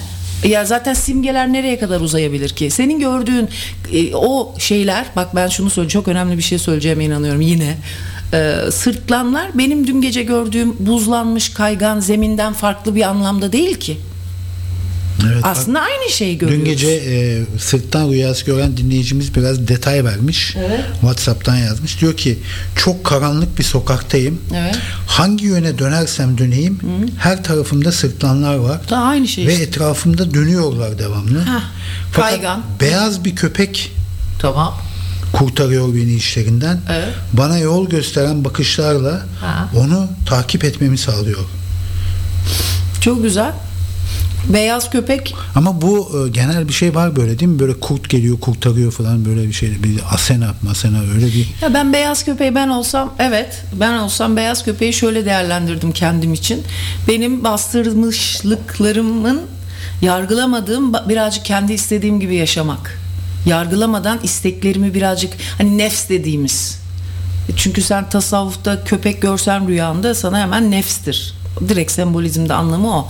Ama biz kendi büyürken ki ailemizin içindeki, işte hayattaki hayvan sevgilerimizin içindeki anlamlarıyla sadece nefs değil, artık bizde dost. Yani nedir senin yaşam sevincin? Nedir o? Sana hayatta mutluluk veren şeyler, işte birazcık da hayatın zevkleri dediğimiz, çok abartmadan, içinde felsefesi de olan, düşünerek hayatın zevkini tatmak seni o sırtlanların arasından kendi bildiğin yolda gitmeni sağlayacak. Kendi kılavuzun kendin olsun diyor yani. Beyaz bir köpek. Dost. Kendine dost ol diyor. Başka? Birazcık da böyle hani onu birazcık da zevklerinden de korkma. Bizim Selin de bayılıyor o beyaz köpeklere, beyaz kedilere. 3 tane köpeği var, 3'ü de beyaz. 3 tane kedisi var, 3'ü de beyaz. Evet, o da böyle bir şey var. Niye böyle beyaz temizlik, arınmışlık falan denk gelmiş ona diyorsun. Denk gelmiş. Ama Hindistan'da da mesela ne kadar rengin açıksa kastın o kadar da yüksek. O da biraz etilerli kastı yüksek ya Selin'in. Bizim kadınlara ondan, Selin'den bahsediyoruz. Patreon'a üye olun. En az bak minimumdan başlıyor benim için. Ya ben böyle biraz söyleyeyim, artık onun utanç şeyini de aştım ya, işin kötüsü. Bir dinleyici de yazmış, diyor ki rüyada sırtlan görmek bir özel radyoya bağış yapmak anlamına geliyor. Güzel konuştu. Güzel konuştu. Bundan sonra pirimiz sensin. Senin adın ne? Bunu biz işe alalım ya. İnsan ilişkilerine müdür yapalım bir çocuğu.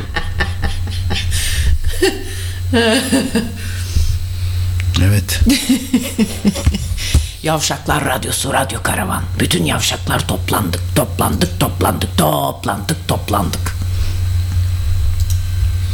O zaman bir şarkı. Şarlatanlar söylüyor. Bir şey soracağım. The Charlatans grubun adı. Çok güzel. Şarkının adı da My Beautiful Friend. Peki acaba dinleyicilerimizin arasında, ben çok seçkin bir insanım. Normalde ben aslında böyle bir radyo dinleyecek değilim. Çok seçkinim.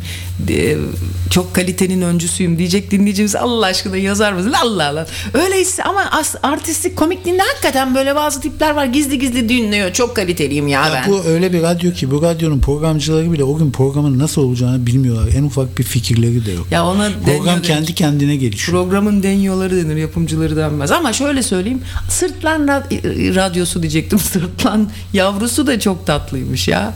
Onu diyecektim, bir dakika. Şimdi biz sırtlanları sevmiyoruz ama bunların ağzı burnu kan içinde falan yapıyor ya. Şimdi bunu biz niye sevmiyoruz? Belki de sevecek, ne güzel gülüyor hayvancağızlar. Öbürleri de hayvanları götünden ısırıyor, yemeğini yiyor. Hayvancağızları pusuya, aslan diyorsun da niye? Çünkü aslan erkek. Ama bir şey söyleyeyim mi? Gidiyor Ayça gidiyor kendi avını kendi yaratıyor. Sırttan başkasının avını şey yapıyor. Tamam, stil olarak çok hoş bir şey değil. Yani bu şeye benziyor mesela, evli kadınlara asılan evli erkekler vardır ya, başkasının avındadır gözleri. İyi de bu hayvancağızlar gidip kendi de avlanıyor. Sürü hayvan. Tabii aslanı bile avlıyorlar. Kıstırıyorlar köşeye. Tabii. Yani sırtlanın aslan yemişliği var mı? Tek başına. Tabii. Onlar bir topluluk bir araya geliyor. Bunlar bir organize. Bunlar bir kere çok iyi organize olan hayvanlar. Bir şey söyleyeceğim. Şu acaba ataerkil düşünceden, erkek egemen düşünceden dolayı bu sırtlanların klitorisinin büyüklüğü, aman abi hiç bulaştırmayın bunları sakın ha diyerek kötüleştirilmiş olabilir mi sırtlanlar? Sonuçta o da doğanın bir parçası. O da yemeğini yemeye çalışıyor. İkisi de avlanıyor. Bir tanesi hatta geri dönüşüm, birilerinin avlandığını konmaya çalışıyor. Bu hayvanlar niye kötüleniyor? Acaba kadın egemen bir hayvan sürüsü olduğu için olabilir mi? Bir düşünün bunu, belki olabilir. Neden oldu? Çok mantıklı geldi bana. Niye öbürü de aşağıda sermiş yelesiyle, erkek ya? Vay.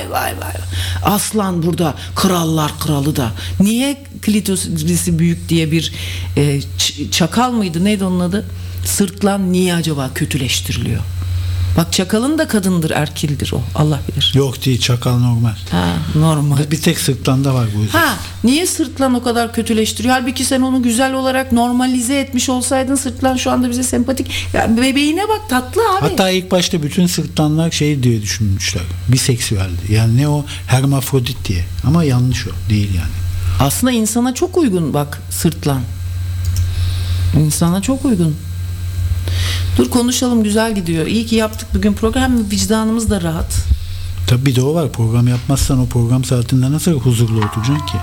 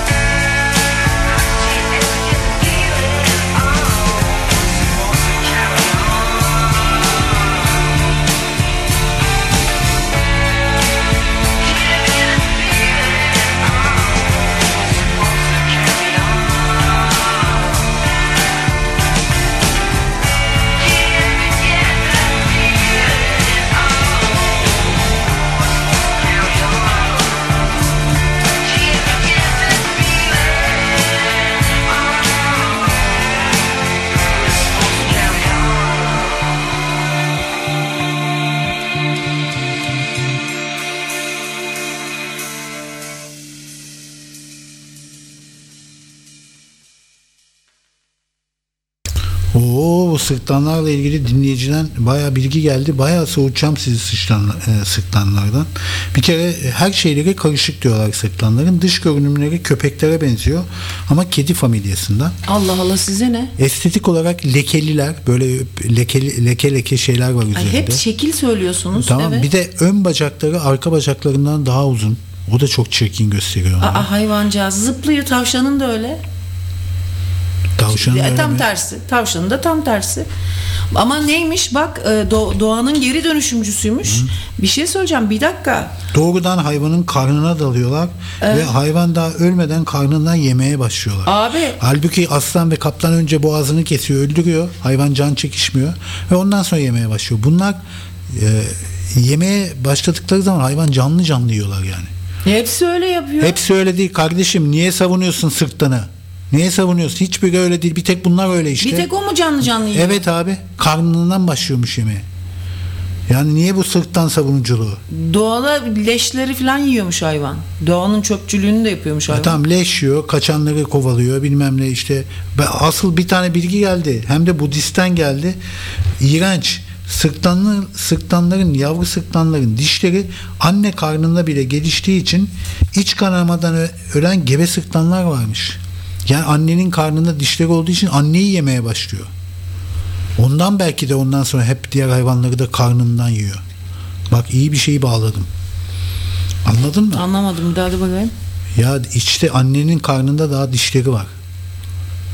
Ve çıkmadan anneyi yemeye başlıyor. Ya canım. Evet. Ama onun faydası vardır. Anasının falan bir Ya sen de bir şeyi savunacağım deyince körüne nasıl savunuyorsun? sen de aynı şekilde savunuyorsun. Yok ben öyle değilim. Sen otomatik savunmaya geçiyorsun. Ben öyle değilim. Ben dinliyorum ve vazgeçiyorum. Hı? Yani çirkinse çirkin, karışıksa karışık ama bunun için sevmeyebilir miyiz bir insanı, bir hayvanı diyor. Doğru. Kim diyor buna? Helal olsun. Ben sevgiden yanayım. Ya Toni'cim. sevmiyoruz değil de sempati duymuyor olabiliriz abi. Çikin hayvan, çok çikin ama işte ben bir kere bir belgesel. Bir de hafif bir kamburluk var. O da çirkin. Ana ne kadar ayıp bir şey ya. Kambur dinleyicilerimizden ben burada eşim adına özür dilemek isterim. Siz de bir dik durun şöyle azıcık. Kambur var, kaka kambur var, ara kambur var. Kaka kambur var. Kambur var. Öyle bir fıkra var biliyor musun? Öyle bir fıkra var, kara mizah. Nasıl? Adamın biri gece yarısı ormanda bir çukur kazarken jandarma yakalıyor. Niye diyor çukur kazıyorsun? Bir ceset mi gömeceksin diyor. Yok diyor, biraz sonra sevgilim gelecek, sevişeceğiz de diyor. Kambur o diyor, rahat yatsın diye diyor. Aman. Notre Dame'ın kuluncu muydu öyle mizah. bir esprisi? Kulunç. Evet. Komikti bak, Türk mesela bu çok klişe espridir ama her zaman böyle bir yeri böyle he olursun değil mi? Notre Dame'ın kuluncu deyince hiç komik değil normalde değil mi böyle durunca, ama şey biraz böyle evle ol biraz. Bak Notre Dame'ın kuluncu oluyor hafif değil mi? Sevgili Ebleh dinleyicilerimiz, programımız bütün hızıyla devam ediyor. Bir dinleyici de diyor ki ben sırtlanı değil ama timsahı hiç sevmem. Hem de Avrupa'da yaşayan bir dinleyici. Herhalde Lacoste alacak parası olmadığı için sevmiyor timsahı. Bu da İzmirli esprisi. Bunu hep yapar. Niye komik buluyor bunu anlayamıyorum. İzmirlilikten. Ne zaman yaptım? Hayatımda ilk defa yaptım. Tabii tabii, Lacoste'la sen de ilgili benim espri esprilerimi yapıyorsun. itibarsızlaştırmayı çok seviyorsun. İtibarsızlaştırma. Evet. Ya işte bir gün daha böyle. Bir gün daha geçti yine sensiz. Öyle bir şarkı var dedi. Bir dakika.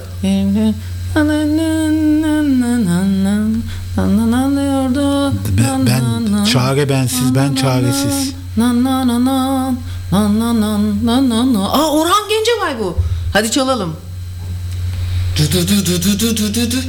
Aynen daldı, şöyle oldu. Aynen öyle oldu, böyle oldu. Bir dakika, bu kimdi, birisiydi bu? Ebru Gündeş. Bak şimdi bir dinleyicimiz diyor ki ben diyor yıllarca diyor açık radyo, açık radyo, açık gazete programından sonra sizi dinlemeye başladım. Hemen kaliteli olanlar yazsın dedim ya, yazdı kız. Eşim de bana katıldığında sizi çok eleştirdi ilk başlarda ama şimdi benden önce o açıyor. Bak işte kalitenin öncüleri yazmaya başladılar. Harbi demek ki kaliteli buluyormuş ki. Aferin bak. Başkası ki böyle herkes yazmaz ha, ben kendim aslen kaliteliyimdir diye. Herkes yazacağı bir şey değil bu. Her baba yiğidin harcı değildir yani. Heyecandan bak, görüyor musun Toni? Ben de hemen kalitenin öncülerini bak nasıl görünce heyecan. Sevgili dinleyicilerimiz. Ulan kaliteliler sizi. Vay be. Entellere bak, bizi dinliyorlarmış. Önce Açık Radyo'ymuş. Bak Açık Gazete isim de veriyor. İsim ver, adres verme sevgili dinleyicimiz. Bir dahakine adres verme. Aklında bulunsun bak. Sokak piçleri böyle etrafını sarar, ne yapar biliyor musun? Arkandan bunlar teneke bağlar. Maça da gittikleri zaman açık tribüne giderler. Arkanızdan teneke bağlayan radyo. Radyo karavan. İşte kalitelilerle cingenlerin arasındaki iletişim neden bir türlü olmaz? Onlarla mesela biz gelsinler bir iki geziye, sonra mutlaka ben papaz olurum ben. Niye? Bir sor bir niye? Çünkü benim mayamda teneke bağlama var. Arkamdan giderken tenekeyi bağlarım ben. Ne yapayım abi, mayam bozuk benim. Ne yapacak bir şey yok yani. Mayam bozuk. Ama ona rağmen işte hayat bir garanti alanı değil ki. Ona rağmen maceraya atılacak. O zaman öyle olsaydı MacGyver olmazdı, bildin mi? Ha, değil mi? Hani herkes böyle erkeğişler şey halinde olacaksa, garantide olsaydı Indiana Jones ne bir ata binerdi, ne bir kement olurdu, ne bir MacGyver bir icat derdi, ya da efendim ne bileyim bir Gotham City'de efendim, değil mi, Gotham City'de o şey ışığı böyle o yandırırlardı da gökyüzüne Batman işaretini yansıtırlardı da, ne ışık yandırılırdı ne sembol yansıtılırdı. O açıdan yani biraz rikse girmek lazım yani. Bir de bir şey, ben bu tip konuşan çok podcast dinliyorum ya, şeyler var mesela, çok önemli felsefe profesörleri falan var. Mesela Ahmet Aslan, gene o iyi, fakat o Ahmet Aslan ya sanki gibi biraz sinirimi bozuyor benim ha. Çok büyük hoca tabii, ebe bölümünde, ebe üniversitesinde Ebe Üniversitesi'nde felsefe bölümünü filan kurmuş, yani önemli bir amca. Fakat öyle bir arkasına öyle bir yaslanıyor ki o felsefenin tahtına sinirleniyorum ben. Kardeşim, madem felsefenin tahtındasın, azıcık şöyle bir öne doğru kaykıl, böyle bir halkla beraber. Ne oluyorsun ya? Ya tamam, büyük saygımız ayrı. Mecburen. Mezburuk. Bizim bir teyze gelirdi, biliyor musun, Fatma Hanım. Teyze değil tabii, o zamanlar Allah bilir, benden de gençti. Fatma abla gelirdi. Bu kadın Toni çok zeki bir kadındı, temizliğe bak. Bir annem acımızdan ölsek temizliğe mutlaka bir hanım gelirdi. O da Fatma ablaydı, hatırlıyorum çok iyi. Bu kadın bizim bir dinleyicimize de çok benziyor. Çok tatlı da bir kadındı. Yarma gibi bir kadın, tamam, ismini söylemeyeceğim bizim dinleyicimizin. Ama aynısı yani, ana Fatma abla diyorum her gördüğümde. Çok da iyi de bir kız. Yok siz değilsiniz, ben söyleyeceğim size kim olduğunu sonra. Kadınlar hemen Patreon'a üye olacaksınız sadece. Ondan sonra abi bir iki dinleyicimizi andırıyor, bak açıkçasını söyleyeyim. Kötü bir şey değil, çok da şahane bir insan. Neyse, bu kadın hem de bir yandan çok neşeli Toni. Temizlik yaptım, eğer evdeyse annem çok iyi temizlik yapıyor. 3 kağıt tabii, ben de olsam temizliğe gitsem 1250 liradan aşağı gitmem bir. İkincisi, ev sahibi evde yoksa şişiririm 2. 3'e girmiyorum. 3'ü henüz düşünmedim. Çünkü 2 tane düşündüğüm için ben şu anda yedek iş olarak temizlikçiliği planlıyorum. Bu arada eğer Yunanistan'a gelir, saati Hollanda'da ben temizlikçilik yaparım. Çünkü saati 30 euroymuş Toni. Burada 5 euro. Bak. Ben burada sordum, 5 euro burada. 5 euro kaç ediyor? 3 kere 5 12 mi? İşte 5 de çarp abi 30'u 150 lira saati. Çok iyi. 4 saat 600 lira. 4 saat, tamam, bizde de öyle. Ya bizim gibi oldu zaten. Ha. Ondan sonra 3 kere 5 kaç bu arada? 12 mi? 15. 3 kere. Demiş ya anneniz. Ya en kolay çarpım tablosunda 5'lerdi. Ben onları bile unuttum artık. En zor 7'lerdir. Tabii. Onu herkes orada zorlan. Şimdi şöyle bir şey var. Bir gün Ahmet yine bilememiş bir gün. 4 kere 4 kaç demiş? 28 demiş. Sen demiş anneni çağır, velini çağır demiş. Veli gelmiş. Demiş ki siz Ahmet'in velisi misiniz? He demiş. Siz demiş bu çocuk hiç çalışmıyor. 4 kere 4 kaç diyorum? 28 diyor. 4 kere 4 16'dır. Hadi bilemedin 17. Annem bu fıkrayı çok gülerdi ve anlatırdı. Benim de çok komime gidiyor. 4 kere 4 16. Hadi bilemedin 17. Bu rakamlar şeyde uzayda benim aklımı karıştırıyor. Ama ne komik ne komik. Ya annen güldüğü için sen de gülmek zorunda bak, değilsin. geri zekalıya bak. İzmirliler güldüğü için sen her şeye gülüyorsun ya, Lagos'ta bile. Bak, başka bir gezegende su bulunmuş ama büyük bir sorun var. Bu gezegen bizim dünyamıza 97 ışık yılı uzakta. Çok yakın yani. Yani 97 yıl gideceksin. Evet. O zaman varacaksın gezegene. Bir şey değil abi, 97 yıl. Bir şey değil. Çok kısa değil mi? Hayır, oraya bir turbo motoru, bir ek motor koyar gider Işık abi. yılı, ışık süratinde gidersen 97. Tamam canım, ek motor ışık süratine geçecek şekilde koysun. İşi ne? Ha, bizi bu kadar zorluyor da teknoloji, onu mu bulamıyor? O zaman biz niye onun bütün ceremelisini çekiyoruz? Bir ışık yılına bile geçememiş bir teknolojiden bahsediyorsun. Sen ne oldu? Eline alsan o cep telefonu. Ama iyi oldu bu cep telefonu be. Evet, ondan sonra hadi bilemedin 17. Ne diyorduk ki biz burada, bir yerden buraya geldik. Yine son derece yavşaklaştığım bir günümüz Türkiye'sinden ve Ayça günümüz Sakız Adası'ndan canlı olarak yayınladığımız Ayça ve Toni ile Kata Toni programını devam ettiriyoruz efendim.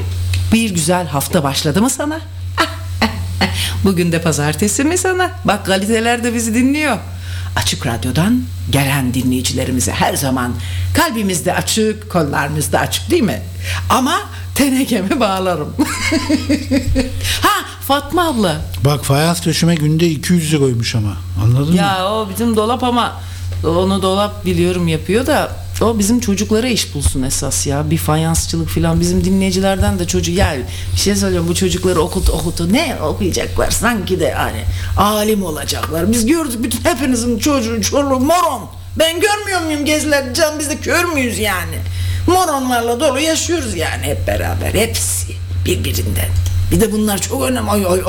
Ay çocuklarım şöyle, çocuğa görüyor be. Görüyorum çocuk moron. Aynı senden ne çıkar ki, sen de moronsun. Onun gibi. Ama biz işte kendi uzantımız oldukları için bizi temsilen, Açık Radyo'yu temsilen çocuklarımızı. Bu arada Avustralya Open bitti. Çok enteresan bir sürpriz oldu Ayça.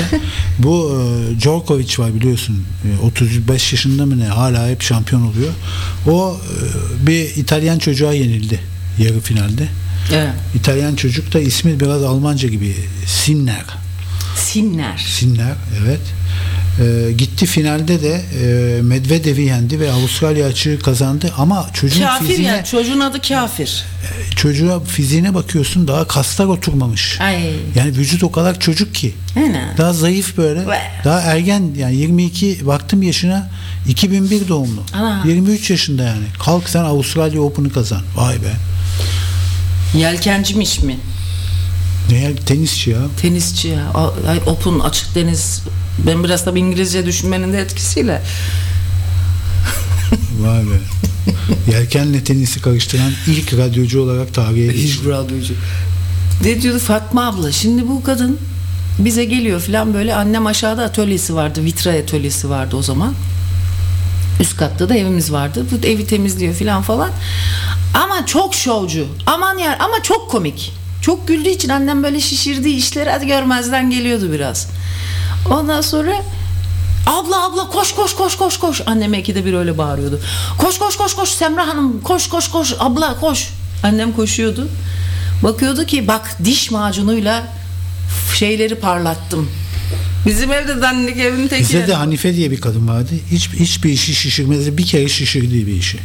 O da annem ona bir şişme yatağı şişirme işi vermiş. Ne kadar komik bir insanla mükellef oluyoruz. Evet, ondan sonra neyse, bu Fatma abi çok acayip zeki bir kadındı. Hiçbirinizin onun kadar zekası olduğunu hiç zannetmiyorum. Hepinizle tanıştım tek tek. Ondan sonra ve sonra bu Fatma ama hep gülüyor. Hiçbir zaman yüzünü soluk göremezsin Toni. Ondan sonra sadece bir şey ya, parayı mesela fazla para isteyeceği ya da işte ekstra bir ek yol parası talep edeceği zaman suratı sallıyor. Türk karısı öyledir zaten, Türk kadını yani. Hemen surat sallayarak isteklerini, yani psikolojik baskı yapılır. Bizim adetimiz odur. Doğru mu bildim mi? Bilmiyor muyum? Yalan mı lan? Hemen surat sallanır ilk iş. Ay bir de gelin suratı diye bir şey de vardır. Ben böyle köylü bir damarım var ya. Gelin suratı sallaması kadar da öf. Ne sallar onlar be suratı be. Ay bir şey kardeşim, insan gibi gel istahı suratına Onda sıçtı. silahı o abi. Ay bir çok kötü ya o surat sallama. O erkekleri bir şey söyleyeyim mi? Ulan ne güzel işte hıyarın teki diyecekken tam adamları haklı çıkaran bir kadınların surat sallama huyu var ya. Balayında sallamaz ama suratı. Ha, ondan sonra alayında sallar ama. Balayında sallamaz da alayında sallar. Ya balayı için en güzel şey ne biliyor musun? Böyle bir cruise'la, yolcu gemisiyle gitmek. O ne biliyor musun? Neyin Neyin? uzantısı? Cruise değil. Surat sallama. Ne? Cruise değil Suçlu hissettirmenin uzantısı. Çünkü Türk kadını suçlu, vicdanını rahatsız ederek almak istediğini alabiliyor.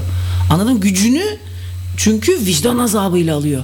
Bu psikanalitik olarak size bunu açıklarım ben. De şimdi uzun iş. Bak şimdi dünyanın en büyük yolcu Haset. gemisi.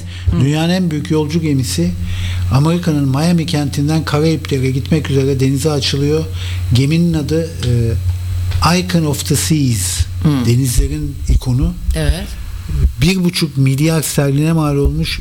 Geminin boyu, iyi dinle burayı, Tamam. 365 metre. Yani 365 metre ne demek biliyor Ne musun? demek? 4 tane futbol sahasını ekle ne birbirine. diyorsun ya? Acayip bir şey. Şuradan geçse Yolcu kapasitesi 8.000 yolcu. 8.000 kişi gidiyor. batacak mı yine? Titanic'ten 5 kat daha büyük yani. Oo. Ama Titanic zaten kayık kadar bir şey. İyi de ben böyle bir gemi mesela hangi limana yanaşabiliyor? Bu gemideki derinlik limanlarda var mı? Çünkü bu kadar büyük bir gemi 365 metre salması da çok derindir onun. Ha. Anladın mı? Ben tabii bunu. Oo çocuklar, metaforlar var ya yağıyor. Allah Ve metafor versin. Yolcu fiyatı da 7 gecelik Batı Karayip turu için $3.100 abi. Ya bir şey değilmiş.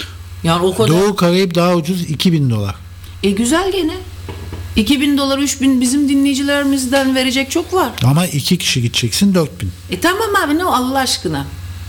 Yani bir dakika şimdi hani değil vay Ayça diyen ağaç köpekleri de duyar gibi oluyorum ama şöyle yani düşünsene öyle bir gemiyle gitmek bizde yapılsa o gemi Allah aşkına $15.000 başlar ha. Bizde düşünsene $2.000 adam başı Karayiplere Allah yaparlar adama. Ben diyor ki balayında bile karımdan surat gördüm diyor. Ay ya dinleyici. vah yavrum. Ama adımı verme lütfen diyor. Murat İnanlı'dır kesin. Değil. Abi yaparlar. Türk kadınından her şey sadır olunur. Vallahi ben onun her zaman kardeşimdir. Kardeşizdir. Bacılık kurumu vardır. Fakat o surat sallama. Ben orada işte erkek kardeşlerimin yanında durmak zorunda kalıyorum. Çünkü ben de çok surat sallamaya maruz kalmış kadınlar tarafından. Çok surat sallamayı iyi bilen mahalle karısı işidir ya, surat sallamak neymiş, ayıp ya hiç hayatta, ama çok iş yarıyor, işe çok yarıyor. Ama çocuk vallahi başka türlü bir yöntem kalmadı. 200 liraya diyor artık yok diyor fayansçı, 320 lira oldu diyor fiyat, günlük fayansçı fiyatı. Nerede? Dolap Mehmet. Hadi be abi, kalkın kalk bütün radyo karavan dinleyiciler hep beraber fayans döşeyecek. Bak bir dinleyici de diyor ki bana iş bulabilir misiniz enişte, 3 aydır boşta kaldım, desen tasarımcısıyım diyor. Aman herkes de desen tasarımcısı. 3 aydır 3 aycıktır mı işsiz kaldın? Kim o? Bir kadındır o. Desen tasarımını kadın. Yok bir erkek. Aa. Başka bir dinleyici de diyor ki ben böyle bir gemiyle seyahat etmiştim. Gemi maalesef limana yanaşamıyor. Limana shuttle var. Daha ufak teknelerle gidiyorsun diyor. Bu bir çeşit yelkenci kadın var. Şimdi geçen gün biz bir yelkenci kadın, İzmirli tabii. Hemen ilk işi yelkenci olduğunun altını çiziyor. Ama yarışçı filanmış. Tatlı da kızdı. Ama yani tam İzmirli bir yelkenci kadın işte. Profil belli. Vallahi öyle kız. Vallahi. İzmirli'nin profili belli. Ben şimdi sonra kötü oluyorum. Ama bir dinleyici iyi erkek sonuçta. bir dinleyici diyor ki bütün surat sallanan erkekler, dünyadaki surat sallanan birleşin diyor. Doğru söylüyor. Ama birleştiniz zaten. İşte kadınlar da ne yapıyor? Birleştikleri için en artık teslimiyet noktası olan, hani yapacak hiçbir şeyim yok ama çok büyük bir son kozum var. Ben diyor hiç surat yapamadım. Bu ama- Antepli dinleyicimiz. Tamam mı? Hangisi? O şey güzel kız. Ha, o güzel kız, mavi gözlü. Yapmıştır onun. Ve bu yüzden kesinlikle işe yaradığını biliyorum ama ben yapamıyorum. Ama yapabilmeyi çok isterim. Ha. Kesinlikle işe yarıyor. Dikkat edersen o surat yapan kadınlarla da erkekler gayet rahat tahammül ediyorlar. Ama benim gibiler surat asamadığımız için normalde de moodumuz azıcık düşük olsa adamlar hemen su koyuveriyor. Ha, doğru yok bu arkadaş, evet, yayınlardan, sesinden biliyorum, o daha dürtüsel bir arkadaş bu. O yüzden dürtüseller surat yapamazlar ya. Siz dürtüselleri, benim gibi dürtüselleri şey yapıyorsunuz, deli yerine koyuyorsunuz ama o yüzden de sizi böyle surat sallayan karılar parmağında oynatıyor, analarınız filan hep o karılarınız. O parmağında oynatıyor. Ben ne yapıyorum? Kılıçlarımı çekiyorum. Şarjörümü hemen şak şak takıyorum. Benim olayım bu, birazcık tepkiselleşiyorum. Sonra ne Bir olur? de surat yapmak Rahat böyle. ediyorsun abi. Surat yapmak her şeyi yavaşlatıyor, donduruyor, değil mi? Senin eski karın kesin surat yapıyordur. O yüzden surat yapmayın. Surat yapın. Surat. Ait. Ben de sürat yapıyorum işte. İşte bak, hiperaktivite, dikkat eksikliği, hiperaktivite bozukluğu olan insandan hiç korkma sayın dinleyici. Niye? Çünkü tepkiseldir o. Suratını asmak büyük organize suç işi. Bak, birini öldüreceksin, planlıyorsun. Daha büyük suç değil mi? İşte surat asanlar daha suçlu. Niye? Çünkü öbürü anında yapıyor. Ha, o direkt öldürüyor. Öbürü planlayarak öldürüyor. Daha tehlikelisi. Ha, ben de Bu öldürüyorum ama surat yapanların aynı zamanda gece de başı ağrıyor, değil mi? bilmiyorum. Onun uzantısı öyle oluyor, surat. Ha, ağrır tabii, kaslar maslar. Fakat bir kere ben böyle yüzümü gördüm de bu aralarda öyle, tövbe Allah affetsin de, o kadar mutsuz bir yüz ifadesi. Ana, aynada gördüm. Hii! Böyle artık şey gibi, hani tiyatro var ya, mim miydi, memesis mi, memetik mi, bir şey var ya, bu tiyatro şey işareti var. Bir tanesi gülen maske, arkasında da ağlayan, böyle bir suratı, böyle ağzı böyle. Ana, bir baktım öbür ters maske. Abo dedim, Ayça kalk. Öyle bir ev bakıyorum ki bütün günüm sahibinden.com'dan kendime ev bakarak geçiyor. Öyle güzel, hiç değilse o bile rahatlatıyor beni vallahi. Bir de şehir seçebilsem. Bir o konuda kötüyüm. İstanbul mu, İzmir mi, işte Kinetics mi, neydi oranın adı? Köyceğiz mi, ondan sonra o mu bu mu falan. Yani Ne, yaşayacak şehir mi arıyorsun? abi yani yok, ben gerçekten sadece bir terapi olarak bir şimdi, ama sahibinden.com'da bir yerden sonra sinir bozucu oluyor. O yüzden Hermanesse yok kim dedim. Sahibinden.com mu, Hermanesse mi? İkisinden. Bak, böyle senin gibi huzursuz ruhlara su iyi geliyormuş. Bence huzursuz ruh oldum ben, anladın su mı? şehrine taşın. Hayır, niye ben huzursuz ruh oluyorum? Siz mannaş ruh olmuyorsunuz. Mannaş denir sizin gibisine. Bizim Evet, motorine dev zam geliyormuş. Cumhuriyet tarihinin en yüksek rakamları gelecekmiş bu zamda. %50 zam aldık ya maaşlara. Bir yerden çıkaracaklar. Cumhuriyet tarihinin en büyük zam başlığı çok komikmiş. Yani ne demek, palayı biledi demekti. Size öyle bir Türkcell'in zencisi, pompacıların, Türkcell'in zencileri benzinliklerde bekleyecek. Ama şöyle söyleyeyim size, 60 lira olacak sonunda. Çünkü euro ile eş zamanlıyız ya, burada 60 lira değil mi? Kaç lira burada motorin? 2,5 euro mu? 2 euro mu? 60 kağıt işte. Burada yani euro neyse aynısı olacak. Biz en son Türkiye'de depoyu doldurup gelmiştik buraya. 3'te 1 daha ucuza geliyordu. 40 lira mı bizde? Ya şoför olan sensin. Ya ben hiç bilmem. Onu ben anlamıyorum zaten. Yani bana sanki şey gibi geliyor. Depolar büyüyor, küçülüyor gibi geliyor. Parayla ilgili değil de mesela 1000 liraya eskiden bir depo benzin doluyordu. Geçen sene 800 lira doluyordu. Şimdi 2000 liraya doluyor. Evet. Ha, neye istinaden? Neye istinaden? Bunun bir cevabı yok. Bu istinaden lafını acaba daha mı basitleştirsek? Böylelikle cevabı da kolay olur. Neye dayanarak? Heh. Neye dayanarak? Masaya dayanarak. Programımız burada sona eriyor. Hepinize tatlı bir hafta diliyorum. Bu arada yeteneksiz, dün çok güzel bir, bayağı ayin gibi bir aylık atölye yaptık. Ve şimdi yeni atölye tarihi de bir hemencecik sordu arkadaşlar, ne zaman? diye. Ben de dün hemencecik onu belli ettim. 25 Şubat Pazar günü 12 ile 16 arası 4 saat takılacağız. Güzel geçiyor bayağı. Siz de eğer bu tek günlük atölyeye katılmak isterseniz, yeteneksizler için resim atölyesi ayda bir tek günlük atölyenin bu ayki konusunu ben söyleyemem ne olduğunu, çünkü o yani o hafta son dönemde yaşadıklarımızla da şekillenen bir şey, ama içinde her şey almasına çalışıyoruz işte, türlü şey gibi ya, aşure tadında, öyle söyleyeyim. İşte böyle 45 TL olmuş 1 litre motorin. 1 litre motorin, ama daha zam gelmemiş hali mi bu? Tabii. Nasıl hemen zam der demez atölyenin reklamını yapmaya başlıyor. Vah, ne yapsınlar işte, herkes bir dertte yani. Desinatör arayan varsa lütfen, bu arkadaş da işsizmiş. Bizim o Bursalı Uğur o. Bu çocuk çok iyidir. Çocuklar çok iyi bir adam. dinleyicimiz. Kefil oluruz bu adama. Aynen, dünya güzeli bir çocuktur. Uğur 10 numara desinatörlük mü yapıyormuş o meğersem, bak. Evet, öyle bir arkadaşımız var. 10 numara bir çocuk. Hakikaten 10 numara çocuktur. Evet, desinatör Uğur.